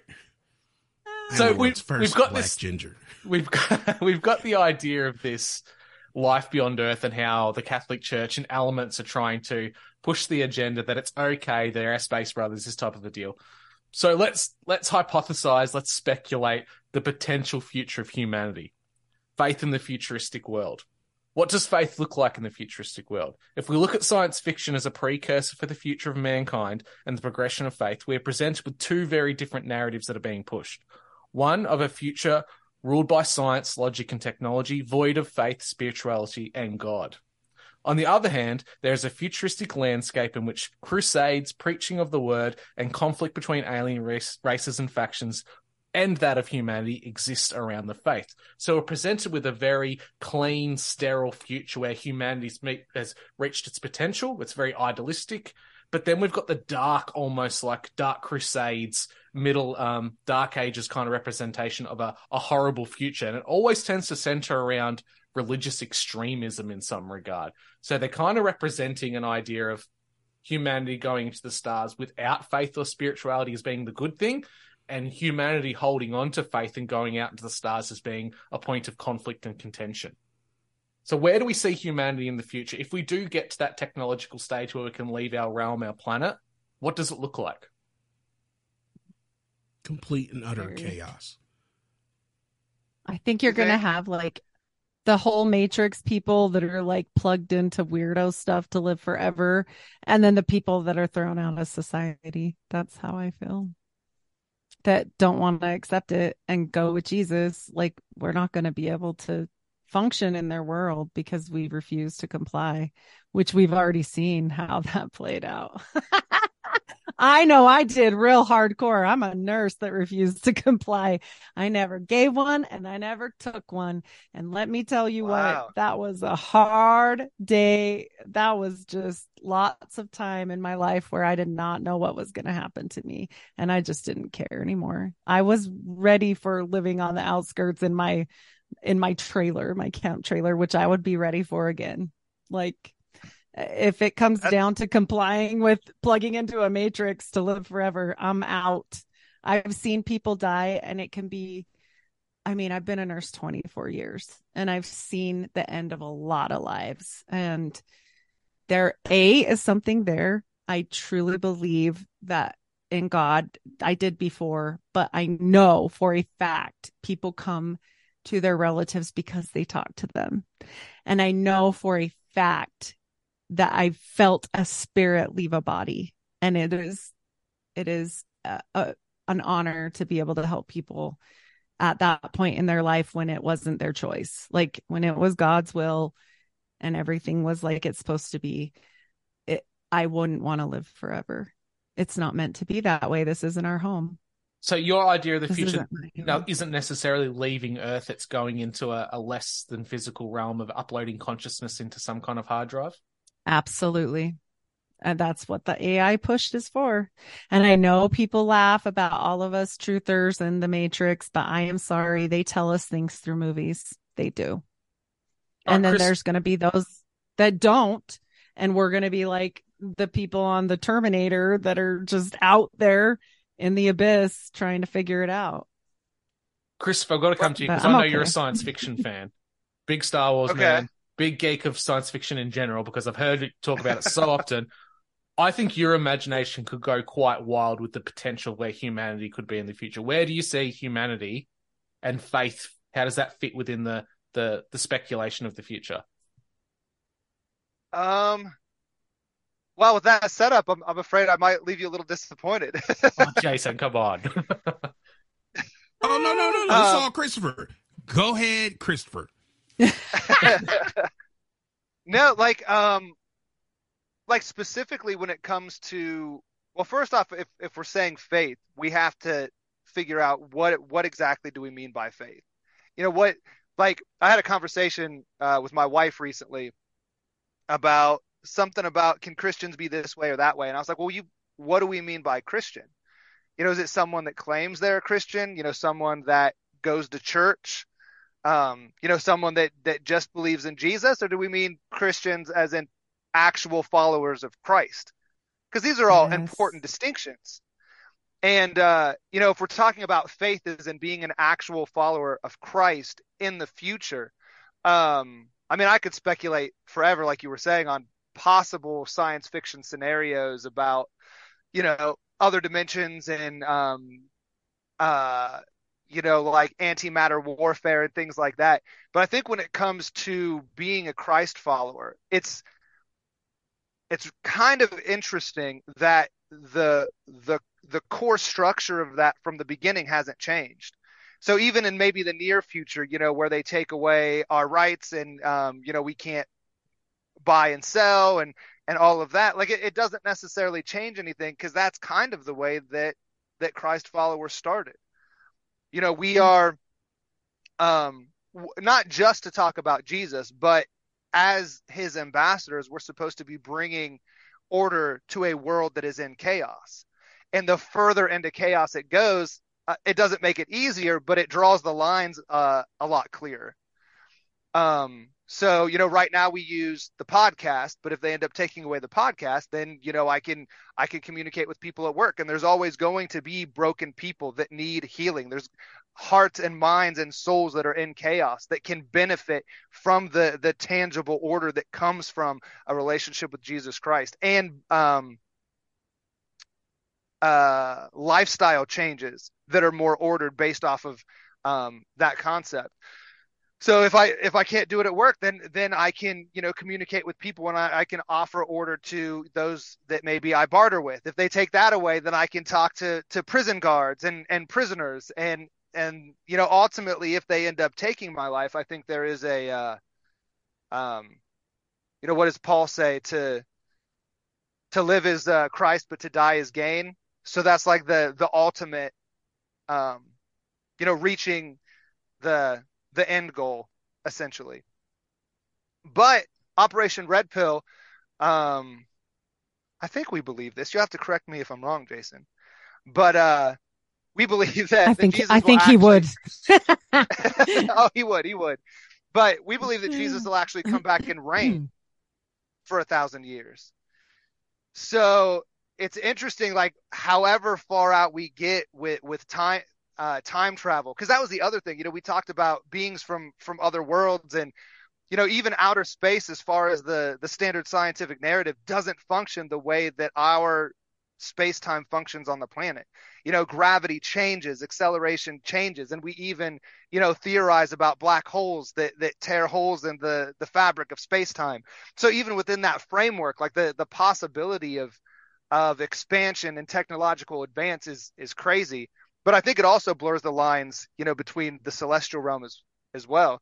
But whatever happens in that plausible or possible future, I think eventually, Christ is going to come back and bring all of that into his direct control. And that's kind of an exciting thought. Well, so he'll gather. That was not what I wanted, Christopher, but I'll accept it for what it was. That's okay. But don't you find it interesting? Like we've spoken about how we know that mass media and entertainment pushes ideas or reveals the method, right? Like what you were talking about, Heidi, about the idea that Christians will kind of be shunned and ostracized and made less than in this type of a future. We see that in the series called Altered Carbon, in which humanity finds a way to upload its consciousness into new bodies, or sleeves as they call them. And those that are still followers of Christ call themselves one-lifers or God children. And when they die, they die. They refuse to upload their consciousness. But people who don't can live forever in multitudes of bodies and can actually transfer their consciousness across the stars to other planets. We see, but do they really? But do they really? But do they really live forever? I know that as for me, your spirit is as much belonging to God as your body, even more so. And so why would you want to delay going home? Like, Well, I wouldn't want to force it. Like, it's on God's terms. I'm not talking about suicide or anything. I have to be careful there because I work in mental health. So nobody can force it. That's not a good idea. But if your number is up, because this is coming from somebody who's seen a lot of death, and unfortunately we have a funny thing in the community of nursing called the nurse curse. And I've dang near died like 3 or 4 times. And I mean, not kidding. Like, I almost like PICC lines, the whole deal, like super sick. And I've been that close to death and known, other than I was worried about my kids and my family and my husband. Like, I was okay. Like, it's okay. You know, you got to get to a point where if they come for me with the sword, because we all know what's kind of prophesied there towards the end, and it isn't really pretty for Christians. It's okay. I just hope it's sharp. Well, you're alluding to the idea, is that the human being, or is it an AI approximation of someone's consciousness and their collective memories that's been replicated and copied? We see elements of that in other science fiction, like you see Blade Runner, where humanity doesn't actually send humans out into space. It sends replicants or copies of humans out into space. So we're seeing this revelation of the method of copying and recreating God's creation, but tampering with it so it's not the perfect embodiment it's supposed to be.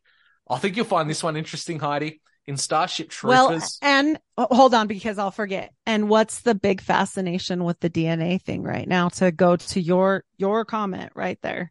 But yes, keep going. Yeah, sorry. No, this just because of the Mormon connection, right? Starship Troopers is a future where humanity goes out amongst the stars, and we are one of the only intelligent races out there. The only other race they make contact with is an insect race called the Arachnids. And the war starts with the Arachnids because Mormon extremists set up a colony on their planet. It was the guys, because the girls never do anything. So right. We aren't worthy. We aren't worthy, just like in Wayne's World. Yeah. But yeah, no, I think that at the time, whenever any of this really goes down, we all found each other here. Like, I found you through someone else. Now I've met them through you. Like, it's gonna happen for the believers, but God will know, and he will say, and it's not about church. You better have your heart right, because I know people really get into church, and if you want to go to church, that's great. Church is good to celebrate with others and to, praise God and all the things, but 2 or more in his name is church. And what did he say to the Pharisees? I knew you not.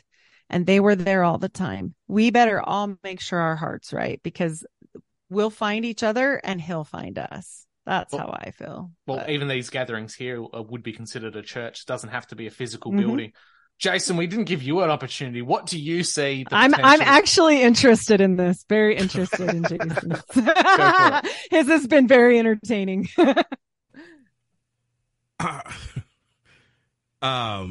It's a complex question, Drew. First, I think we have to define, what do we mean by faith, to determine what does faith look like, in the futuristic world. I think it's interesting that faith is not just a human concept. Jesus had faith. God has faith. The Father has faith in and of himself, in his capability. Jesus has faith in the Father's character. And this stuff exists outside of the limitations of time, which means faith as a concept is present in the past, present, and in the future. As far as what we faith with, as far as how we conduct ourselves, I think one of the things that we have to think about is, do we separate our belief from who we are? Our actions, are they separate? Am I taking my faith somewhere, or am I an embodiment and expression? Is my faith an embodiment and expression of who I am? And I think when it moves to the latter, where it becomes an embodiment and expression of who you are, you don't even have to take your faith places, or in that sense, you literally are going and you're bringing that with you, kind of like what Christopher was talking about a moment ago. And I think that's so crucial for the future, because we seem to almost sit within two parallel realities. One, scripture tells us it is going to get worse, right? But there also seems to be hope that as it's getting worse, there are answers to deal with some of the problems that are going to occur. You don't have to lose hope. And I think that's so critical. One of the biggest reasons for us to have faith is to be able to always give an answer of the hope that lies within this. And it has to be centered on Jesus Christ, who is timeless. So we're able to deal with humanity no matter where things go. However, where I see humanity going is, and I think scripture is really clear about this, it's going to be a total, as much as possible, the kingdom of darkness is going to try and displace Jesus Christ and attack God and try to reinstitute the pre-Diluvian world, the original world order, that not the original, but the one that they set up, the original counter world order that they set up that had to be judged with the flood. The old world order, if you will. If they're making a new one, would it be the old world order? Yeah. And I think, this is exactly what Jesus talked about. As it was in the days of Noah, so shall it be. The angels came down with Jared, and actually in the days of Jared, and started the commingling with women. But by the time they got to Noah, it was complete genetic chaos, which is why scripture actually highlights the fact that Noah was perfect in his generations, not morally, but genetically. He had not been tampered with. It's the whole reason why God actually says, I'll bring the animals to you, the clean ones, not ceremonial clean, but the ones who also had not been tampered with the Nephilim agenda. I think what we see now is a reinstitution of the Nephilim agenda, which is designed to take over humanity. It's who was this Laura Sanger, who I think coined that term. She talked about how it's part and parcel synonymous with the globalist agenda. And so we see the constant takeover of all sorts of industries. We see the blending of everything into a one world order. And then on top of that, we see governments that have already been in league with spiritual entities such as the United States. We know with Eisenhower that he made agreements with, demonic entities, with, demonic or alien or however, not the good guys. And we see what the result of that has been. You have other governments that were ultimately founded based on Nephilim kings and bloodline rights. All of that stuff coming together to produce a world that is terraformed to accept a replacement Messiah. That part is extremely troubling. In the meantime, though, and we talked about what do we do when they start shutting things down and we lose our rights. I think this is where some of the hope can come in, because as who was this? I think it was Dan Duvall that was talking about this. Heaven's economy and government is not limited to Earth's economy and government. And so what I mean by that is, as the affairs of man go, especially with governments that are in league with satanic entities, as they go a certain direction, and as they shut things down, as they make things more difficult for us to access and they make life harder, we're so trained that to accept the system they've set up that an alternative system doesn't even seem plausible. But there does exist an alternative system that's not reliant on the globalist banker boys. It's not reliant on the internal structure of, the World Economic Forum or any of these other things that are occurring. It exists in and of itself and is able to supersede what happens here on the planet. That's the economy of the kingdom that Christians serve. If we tap into that, there exist opportunities for us to mitigate some of the stressors that happen in it. And I got to be careful with this, because there is a particular idea that certain factions, if you will, of Christianity believes in this notion that all I have to do is hold out and then God will snatch me and I won't have to deal with anything bad. Right. And that doesn't seem to be a biblical idea. I'm not saying that I don't personally believe in rapture. I do. But I think one of the criticism has been that if you believe in that, then you can escape tribulation. and you can't. Jesus actually said there's going to be rough days, and that has a purpose. It has several for us. It helps to reprove us. It helps to make sure that we stay humble. It helps to give us empathy for people that have other problems. It acts as a testimony for the angels. I mean, there's a litany of other reasons for why we might have to go through negative things. That being said, we're not supposed to deal with the great tribulation where things get the worst, right? That's not what the body of Christ and believers are supposed to go through. However, leading up to that, as things get worse, I think that where I see humanity going and the hope for it is that there is a solution that can help to deal with that, but it requires the church stepping up. And the church not being just organized religion, it requires the community of believers stepping up and to be that place of alternative refuge. And I think that that's exactly what God intended the church to be from the get-go. You know, you see this outside with Rome as an oppressor. The church was actually able to not just exist, but thrive and be a open alternative source for people who wanted to come there for community, you know, for health, for strength, all the stuff that you need to have a healthy environment. It existed for that. I think as long as the church is on this planet, we have hope because the church represents the body of Christ, which represents Jesus himself, or at least it should. And as long as they're doing their job properly, there exists an opportunity for people to have refuge until Jesus comes back and sets everything right.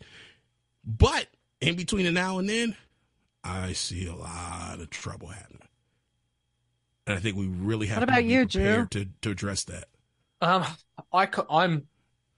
probably like Christopher. I have this background in being a big geek and loving science fiction and all those things that go with it, and a massive conspiracy theorist prior to it. Like, I was a guy before finding Christ, wholeheartedly believe aliens were out there and they had the potential to save us, whatnot.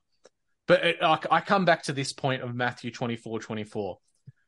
For there shall arise false Christs and false prophets, and shall show great signs and wonders, insomuch that if it were possible, they shall deceive the very elect. Personally, I think this is going to go down the route of a great deception, that there's so much cultural priming right now. I think that there's going to be a setup of a false alien invasion or some kind of alien contact with entities that don't mean us, don't have good intentions for us.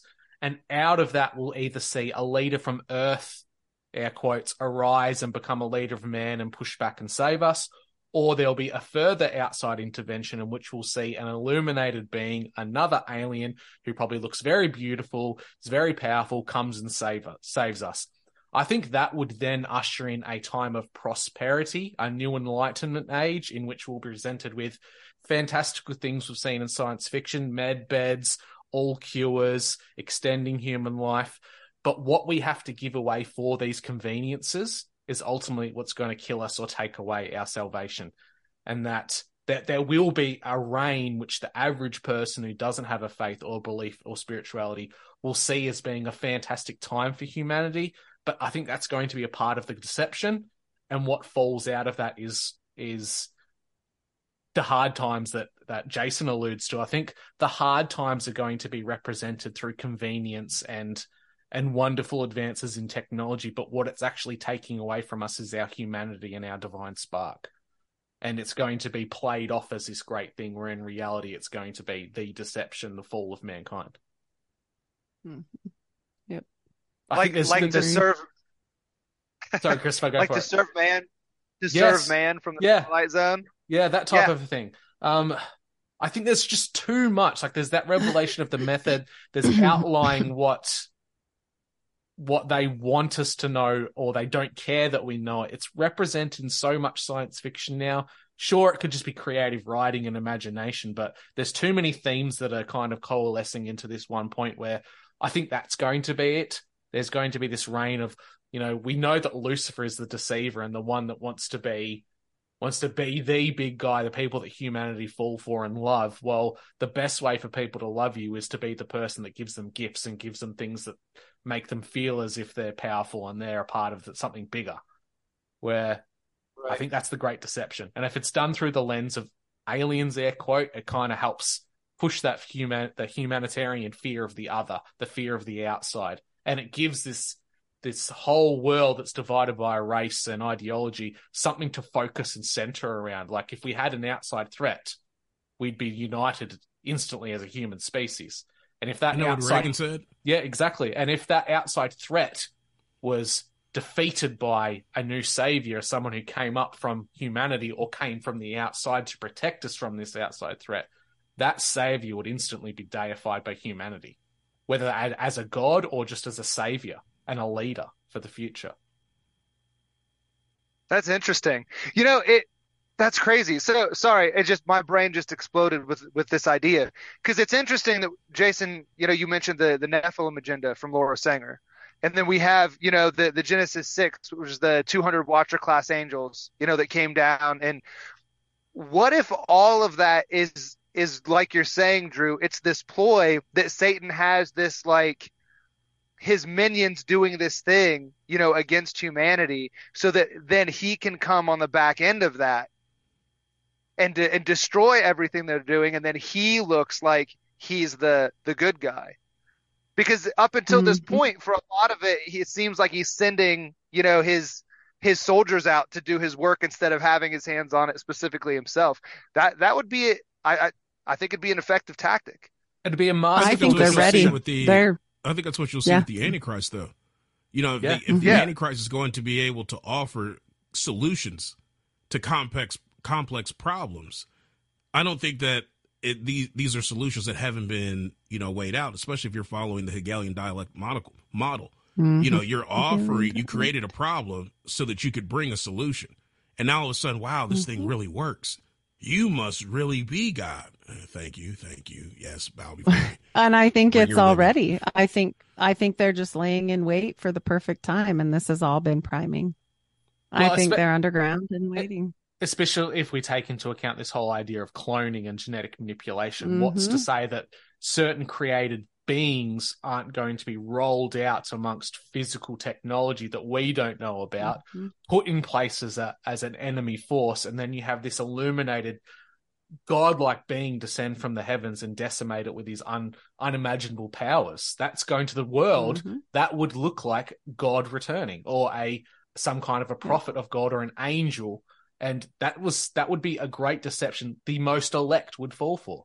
The most spiritual people could quite easily be deceived by something like that. The old saying is seeing is believing. If you don't have discernment and you think what you're looking at is legitimate and the real deal, you can be deceived. Look at Mormonism. Mormonism, they thought I was fully deceived. They thought they were communicating with an angel. Like, how do we know that was an angel? I think it was an angel, but I don't think it was a good one. Not the good type. No. The same as John D, because like I said, there's too many references that are similar. And so here's my question. When it comes to that, how do we not all be deceived, other than hopefully our discernment and being in the Word? That's what's scary, I think. That's exactly right. Like, you the don't Bible know tells us that if it happens, how would we know? And I think that if people within our realm do have a little bit of a backing conspiracy and questioning the narrative, we've seen this message repeated in media and entertainment so often. We've seen it. We can almost know the playbook before it happens. Like, we look at what happens in geopolitics. When a terrorist attack happens now, or some kind of a war breaks out, I stop and I look at it from a bird's eye view. I try not to look at it from any political angle. I look at it and try to get the objective truth from it. I think if something happens spiritually, we have to step back and look at it in a broader spectrum than just what we see with our own eyes. Yeah. Right. And the Bible also tells us that we have the more sure word of prophecy. So I think if we don't know what is already, what God has already warned us is coming, then that's going to be another way that we can be deceived. Because like even the Jews, Jesus rebuked the Jews for not knowing when he was going to show up, because Gabriel told Daniel the exact number of days, from the decree to rebuild the temple, that the Messiah will show up, and they're like, what are you doing here? Should your disciples really be praising the Messiah? Like, yeah, I told you I was coming. So I think that'll be a huge benefit to us as well. You know, what are you laughing I about? was coming. When? What'd you tell us? We were too busy right making there eggs. in Daniel. Yeah, and what I was gonna say when he was making eggs. Yeah. Exactly. That's what I told you I was coming. Oh, that's You didn't write it down. Oh, that's great. That's great. That's hilarious. But I think like the word of God, he's given us the methods in which we can ideally not be deceived, because if we're knowledgeable and we understand the word, hopefully we have the ability to see through this. But I think it's going to be, especially in this modern world and how humanity is so connected to technology and the fantastical side of technology and where it could go, I think it's very easy to fall for a deception, especially if a cure-all is presented. Imagine just ask me how easy. Yeah, ask me how easy. A cure for cancer. A cure for cancer. That alone. So many people have had the heartache of cancer in their families and know that pain of losing a loved one. If a cure for that alone is presented, that could be enough to just deceive the entire. I'm not trusting it. Nah, right. I wouldn't either. Nah. If they pop up with a cure, I'm like, I've had cancer and I wouldn't take something for cancer. Like if they came up with some new thing, yeah, I'm not. No. But before it goes too far, since it came up again, Jason, we have a nurse who did not receive the shot and did not give the shot. Can we get an applause, please? Can we make that happen? Because that's no small feat. Thank you. Yes. Love it. I love it. I almost lost my job, and I was like, "It's okay. It'll be okay." But I think that's what people have to do in the future, especially for Christians. I think we have to be that willing to make certain sacrifices. Like I was talking to Christopher about this. I have trouble right now dealing with what I'm learning about technology and stepping away from technology. Like it's difficult because I like it. But the more I learn about it, I'm like, you're going to have to decide how far you really want to go with this technology thing. And more so, because I'm like, maybe a little bit further, the way that statement's phrased. I'm okay with a little bit further. So it'll get revised. Instead of determining how far you want to go with technology, you need to start determining when are you going to start cutting technology out, given what it's designed to do.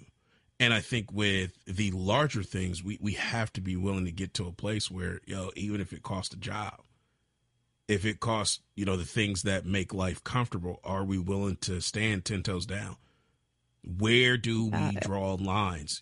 Christopher was talking to me the other day about this practice that I believe the Roman emperors instituted on conquered lands, where they had to toss, what was it, sand, Christopher? Yeah, sand or sawdust, I think it was. Into a fire to signify allegiance. Now, that seems pretty small, right? It seems like a pretty trite thing. Yet it had profound significance. I know a lot of people, like I might be on that list. It's just sand. Like I could kick a little dust into the fire and technically, like I didn't bow the knee. I just put a little dust in the fire. We're okay. No harm, no foul. These real Christians went to death off of I'm not putting anything in the fire. And when you realize that those are the people that go before you, it's got to sober us up on the idea of like, you willing to lose a job? You willing to throw Alexa away? You willing to shut up, Alexa? You willing to? She never works anywhere. I know, right? Are you willing to disabuse yourself of the idea of convenience for the sake of conviction? Or do you want to play the game? Because I think that is a huge avenue by which not just the elite, but the satanically committed are utilizing our love of convenience to gain access and entry to our lives. Heidi, you were talking about earlier, having to give permission. I think that's one of the ways that we grant it. And if we're not willing to come out of it, I think we set ourselves up, not just for a great deception, but an easy deception. Mm-hmm. Well, Jason, we have to stand strong. Like I have to tell you guys, like my husband too, he didn't do it either. And his job, I mean, we count on it for our home. And he was willing to do it. And I said, no way. Cause he's like, well, I'm fit. I'm healthy. I'm like, that's the people not doing well, like no way.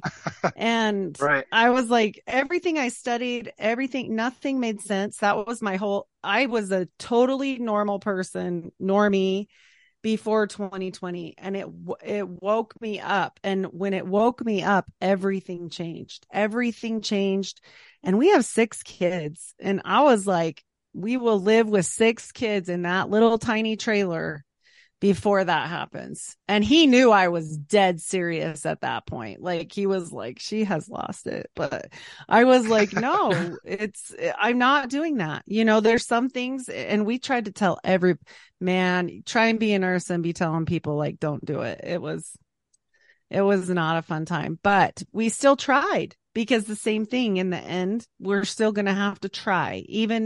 Even some people won't listen, and a lot of people didn't. Nobody did. Nobody listened. Right. But we try, and because what you were saying about, how do you get your flock and grow and be at work and help people and all that stuff, Christopher, you were talking about that.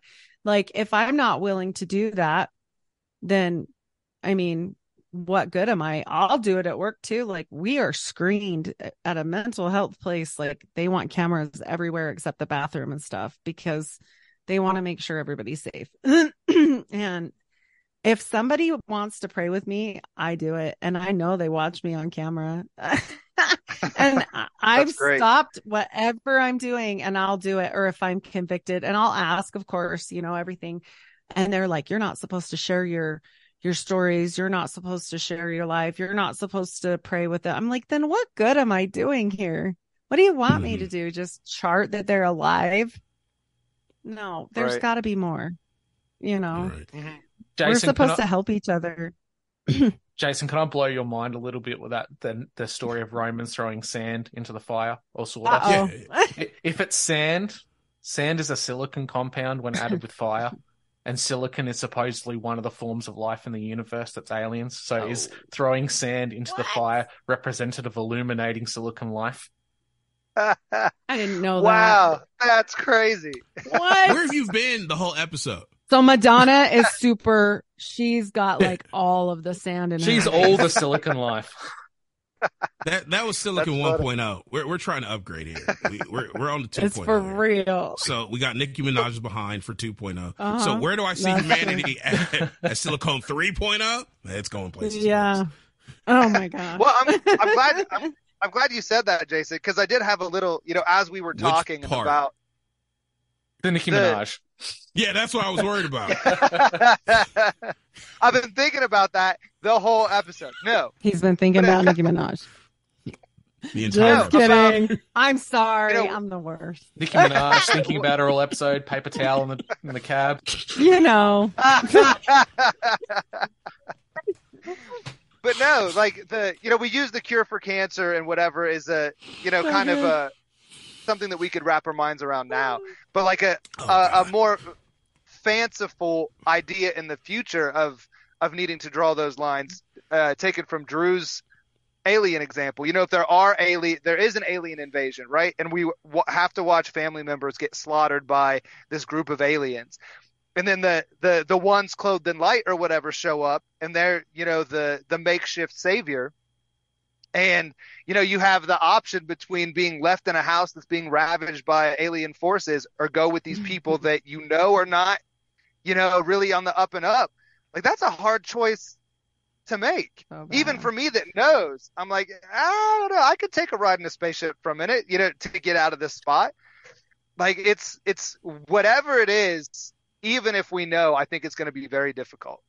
Well, and they're going to know Christopher. It makes the whole Shadrach, Meshach, Abednego thing so much more fascinating. Like, are you willing to the whole go into the furnace? My knees hurt as it is, so I might be able to creep down and get a bow out. I mean, I wasn't really submitting, Lord. It's this weak knee, But they decided to go straight into the furnace. and was okay. Like, if our God doesn't deliver us, we're still cool. We're still worshiping him. We're still going to serve him. I'm like, that's a whole degree of magnitude higher, way higher than what the standard Christian in the West is really committed to. And I could do any of it. And they're going straight to burning. I could go to burning, whatever for me, but what they're going to do is do it. They're going to take mother's children. They're going to play on things that are going to be like, that's where it gets me. Like self, like giving up myself is not a big deal, but watching people I love, like my parents or my husband or my children, like even my dog, like, bro, like I love my dog. Like that kind of stuff. I'm like, oh, don't touch my dog. Like, I mean, that's what they're going to do.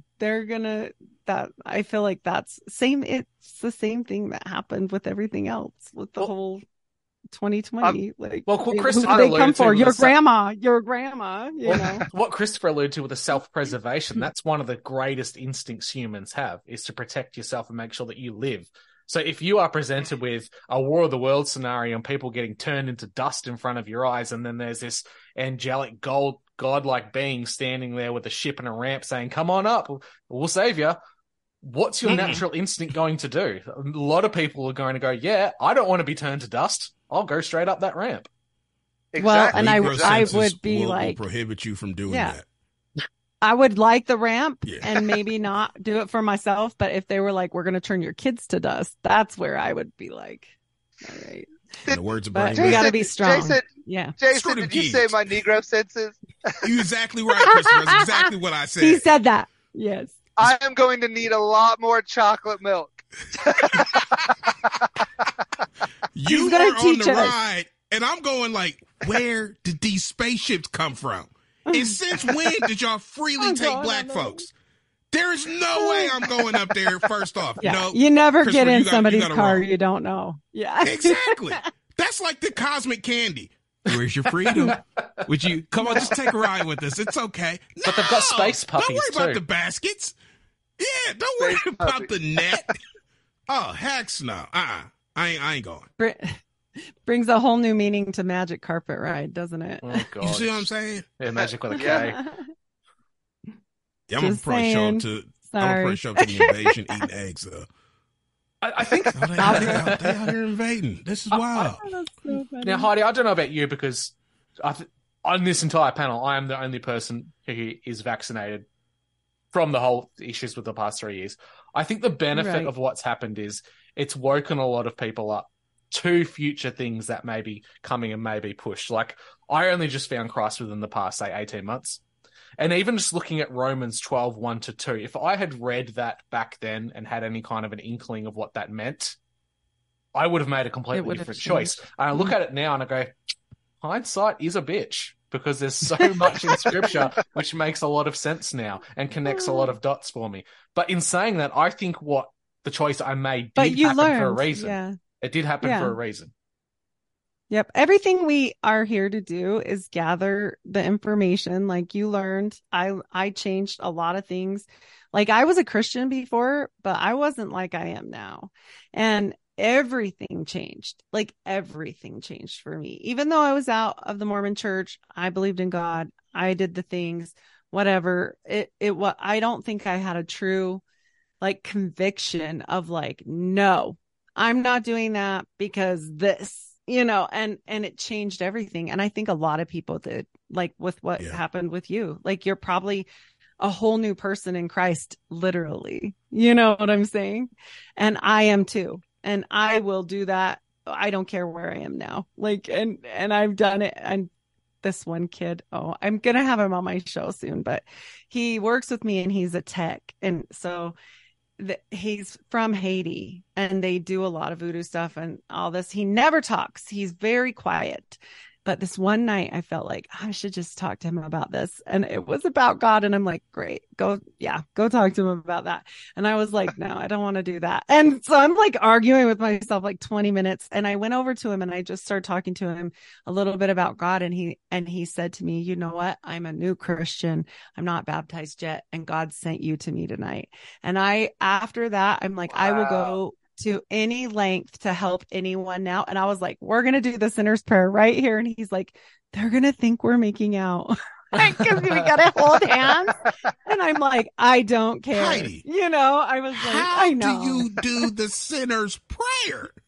We did. What form of this prayer makes you look like you're making out? I think we have to revise your tactics.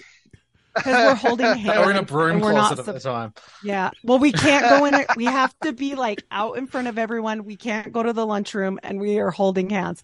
He was so like, I don't know if we should do, like, I'm like, it's fine. If they talk to someone, I'm in charge. I'll take it. It's fine. And he was so like worried about that. Well, yeah. You can't I don't trust know. that. He is really young. See what I'm saying? I don't know if we can trust that. I'm in charge. Do what I say. He was so happy. Yeah. And it really helped him.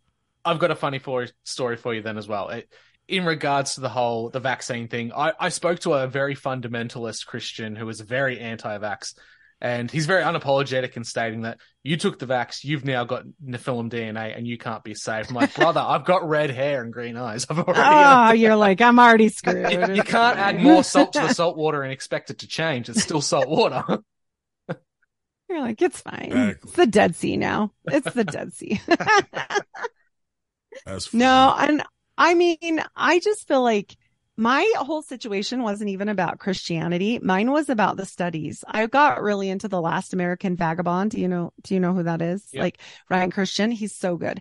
And so I was listening to all of his information, and then he tags all his studies at the end. For a nurse, that's so good. So I would go to all these studies and I would go school all the doctors at work. And there was a few we lost doctors. Like, of course they say, oh, it wasn't related, but he was pretty young, and I mean, I'm just grateful for the people that made it through, that did take it and didn't die, like on my family, and because they all did too. They thought we were plumb lost our minds, and they still probably do. Like, it's fine. See, that's one of the things that I found coming out of this whole experience that was really alarming, was the degree to which people, even within family units, could double down on an idea and it split the family. Like, yep. I'm like, you're not even going to research it at all? Nope. The news said this is what you're supposed to do, and this is what you're supposed to do. And I'm like, you have got to be kidding me.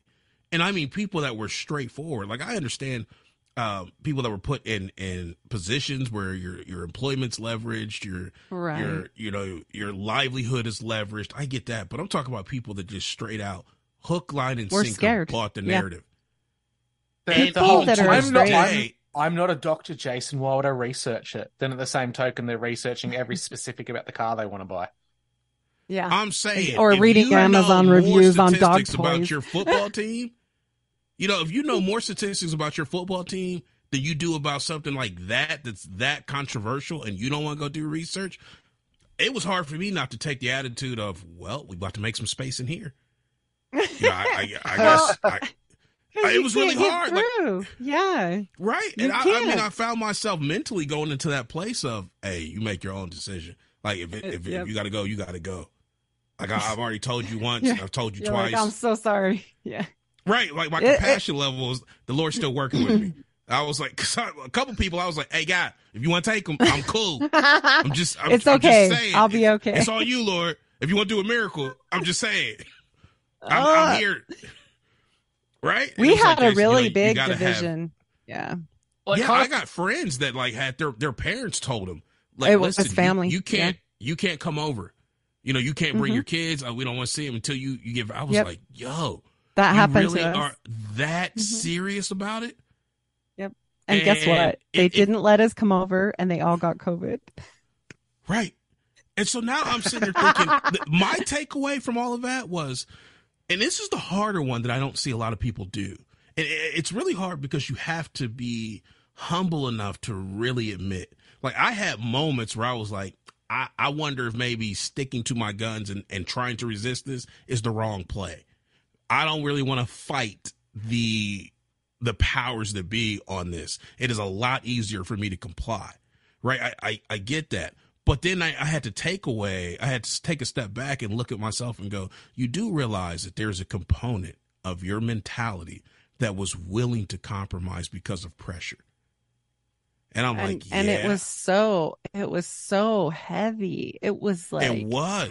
But like, if this was a test run, if this was a test run, it's not just a test run for the elites to try to see what they can get away with. It's also a test run for us to see how far are you willing to comply? Were you willing to do the 6 feet? Were you willing to take this? Were you willing to put the mask on? Like, I did that. I have no problem with the 6 feet because I don't want people around me. No way. The mask, I put it on when I wanted something, and when I didn't, I take it off. I don't care. I play that game. But it spoke to me about my mentality. Like, to what degree do you put your feet down? Meanwhile, I got a co-host best friend that says no to the entire system. Like, the entire system. If they told him, breathe, he's holding his breath. Nope, this is it. I'm done. I'm out today. Way to be. And I'm not even speaking those words. I'm writing them down. You will get no breath out of me whatsoever. Well, it kind of brings to mind if it was this whole event of a test run, like a lot of us tend to believe, if this was a test run of a deception of you're going to kill grandma if you breathe on her, essentially families turned on each other, friends turned on each other, partners turned on each other out of all this. What's going to happen when the deception comes from a metaphysical realm? Exactly. In the guise of big, and it's big, and a football-sized field ship is above a major city, incinerating things on live television.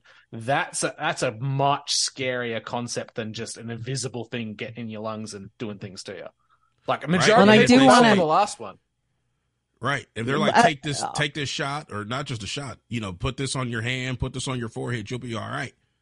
Are you signing up? Or do you have the backbone to be like, no, this was a huge test run for me to realize, do I have backbone or not? And I didn't like, but I bet it implanted it. But I bet it made you realize, like, for both of you, it sounds like you were already fully decided, but for both of you, it made you realize for the next time where exactly you would stand. Well, that's what it's done for me. For me, bet you won't be fooled again. I'm not, in the words of old Bush. A fool can't be fooled again. Yep. Right. Exactly. Well, I've even said that before I was polite. Like I kind of, if I didn't push back a lot in public or whatever, but if they bring it back again, like they've threatened, I'm not going to be so nice about it this time around. I'm just not. It literally makes me exacerbated. It's like exacerbation of my asthma. Literally, I can't. And for me, next time I've got a sword and shield on my side. Last time I didn't have that. Yeah, that makes a big difference too. It's true. That really does. Yep, I agree. Like I couldn't have gone through what I agree. went through without Faith, and then without my friendship with Christopher. Because being in the hospital, being in ICU after contracting, COVID was crazy, and being isolated, and then having to defend all of those positions. Yeah, I was in ICU for over 2 weeks. Oh, wow. So that is a long time to deal with doctors and nurses, and everybody wants to know, so did you get it? Do you have it? Why not? I'm like, dude, I can barely breathe. You want me to give you a dissertation on why I don't trust this whole industry? Right. That you're trying to kill me and with a dissertation. It hit different communities and races differently, and I watched it. I watched it from the sidelines because I had multiple people that had family members, and we have a big Latin community in Utah, and a lot of them died. And I was like, there is something in this that is not normal. This is not normal for people of any shade darker than white and delightsome, as old Joseph Smith would say. It hit them hard. And I was shocked. I was just, and I think it was really eye-opening for me, because I didn't really think that the government could be that nefarious. And now I do. Well, this is interesting, Heidi, because like I've said, I've had 2 of these things. but theoretically to their own science, they've worn off after 3 weeks anyway. Right. I have not caught COVID. I have been with my partner who's had it. I've been around students who have had it. Every single person I know. You're a ginger. That's what I was about to say. Everyone I know who is vaccinated or unvaccinated as a ginger has not caught this thing. Mm-hmm. Yep. My husband did get it, and he's a ginger. He is a ginger, and he did get it. I'm sorry. That's an outlier. We're gonna have and to my do ex-husband is a ginger, and he also got it. They're American gingers. They're very different. I'm not looking at that data set. That is Americans. That is fake science. That's funny.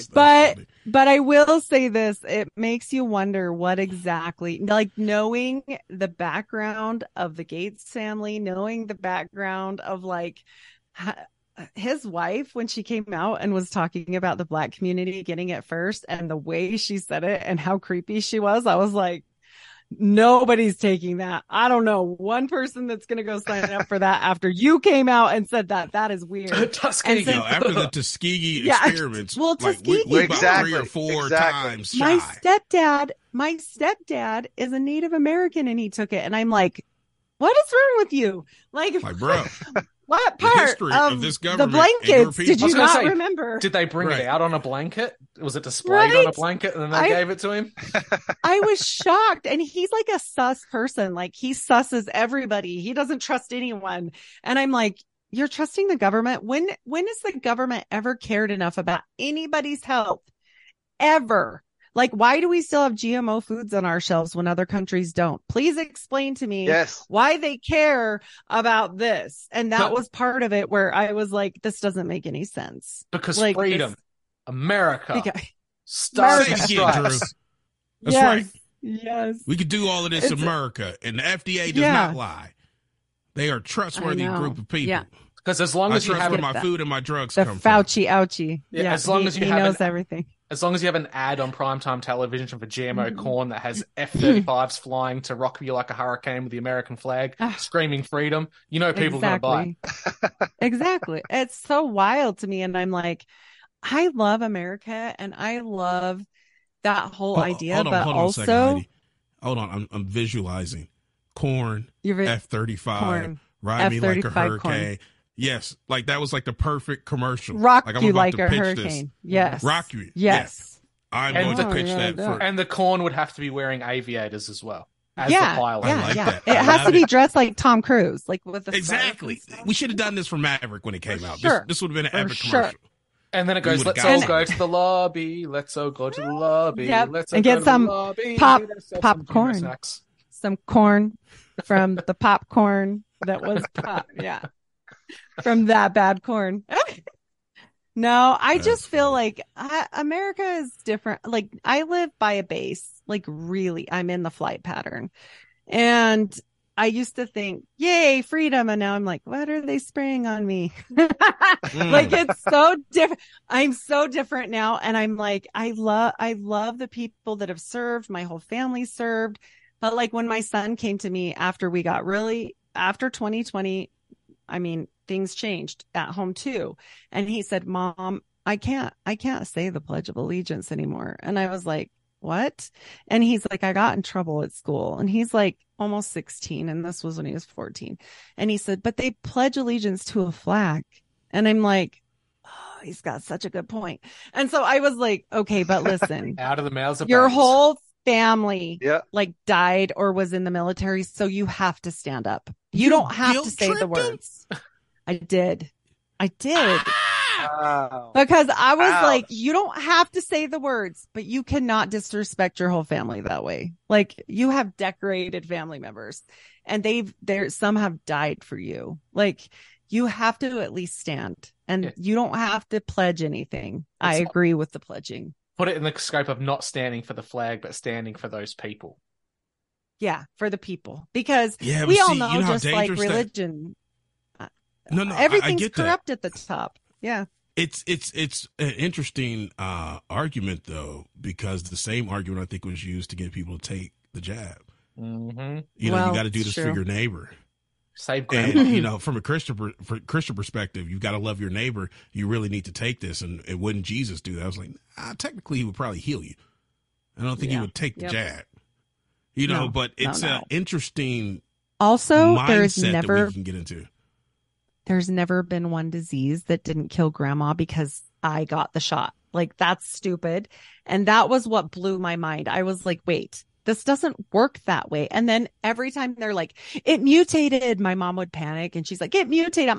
All viruses mutate if you even believe in viruses. Like, I get that some people do terrain theory. I'm a nurse, so I'm still pretty much over here in virus land. They all mutate. It's normal. Why are they advertising it? Like, why? What? And so I tell her all this, settle down. Just don't turn off the TV, for heaven's sake. Just turn off the TV. Yeah. That's a huge one. And I found that more it's not people helping got you. glued. Found more people got glued to the TV during this time. Oh, which 100. I was like, yo, okay, that's wild. You know, you walk in and you hear the news.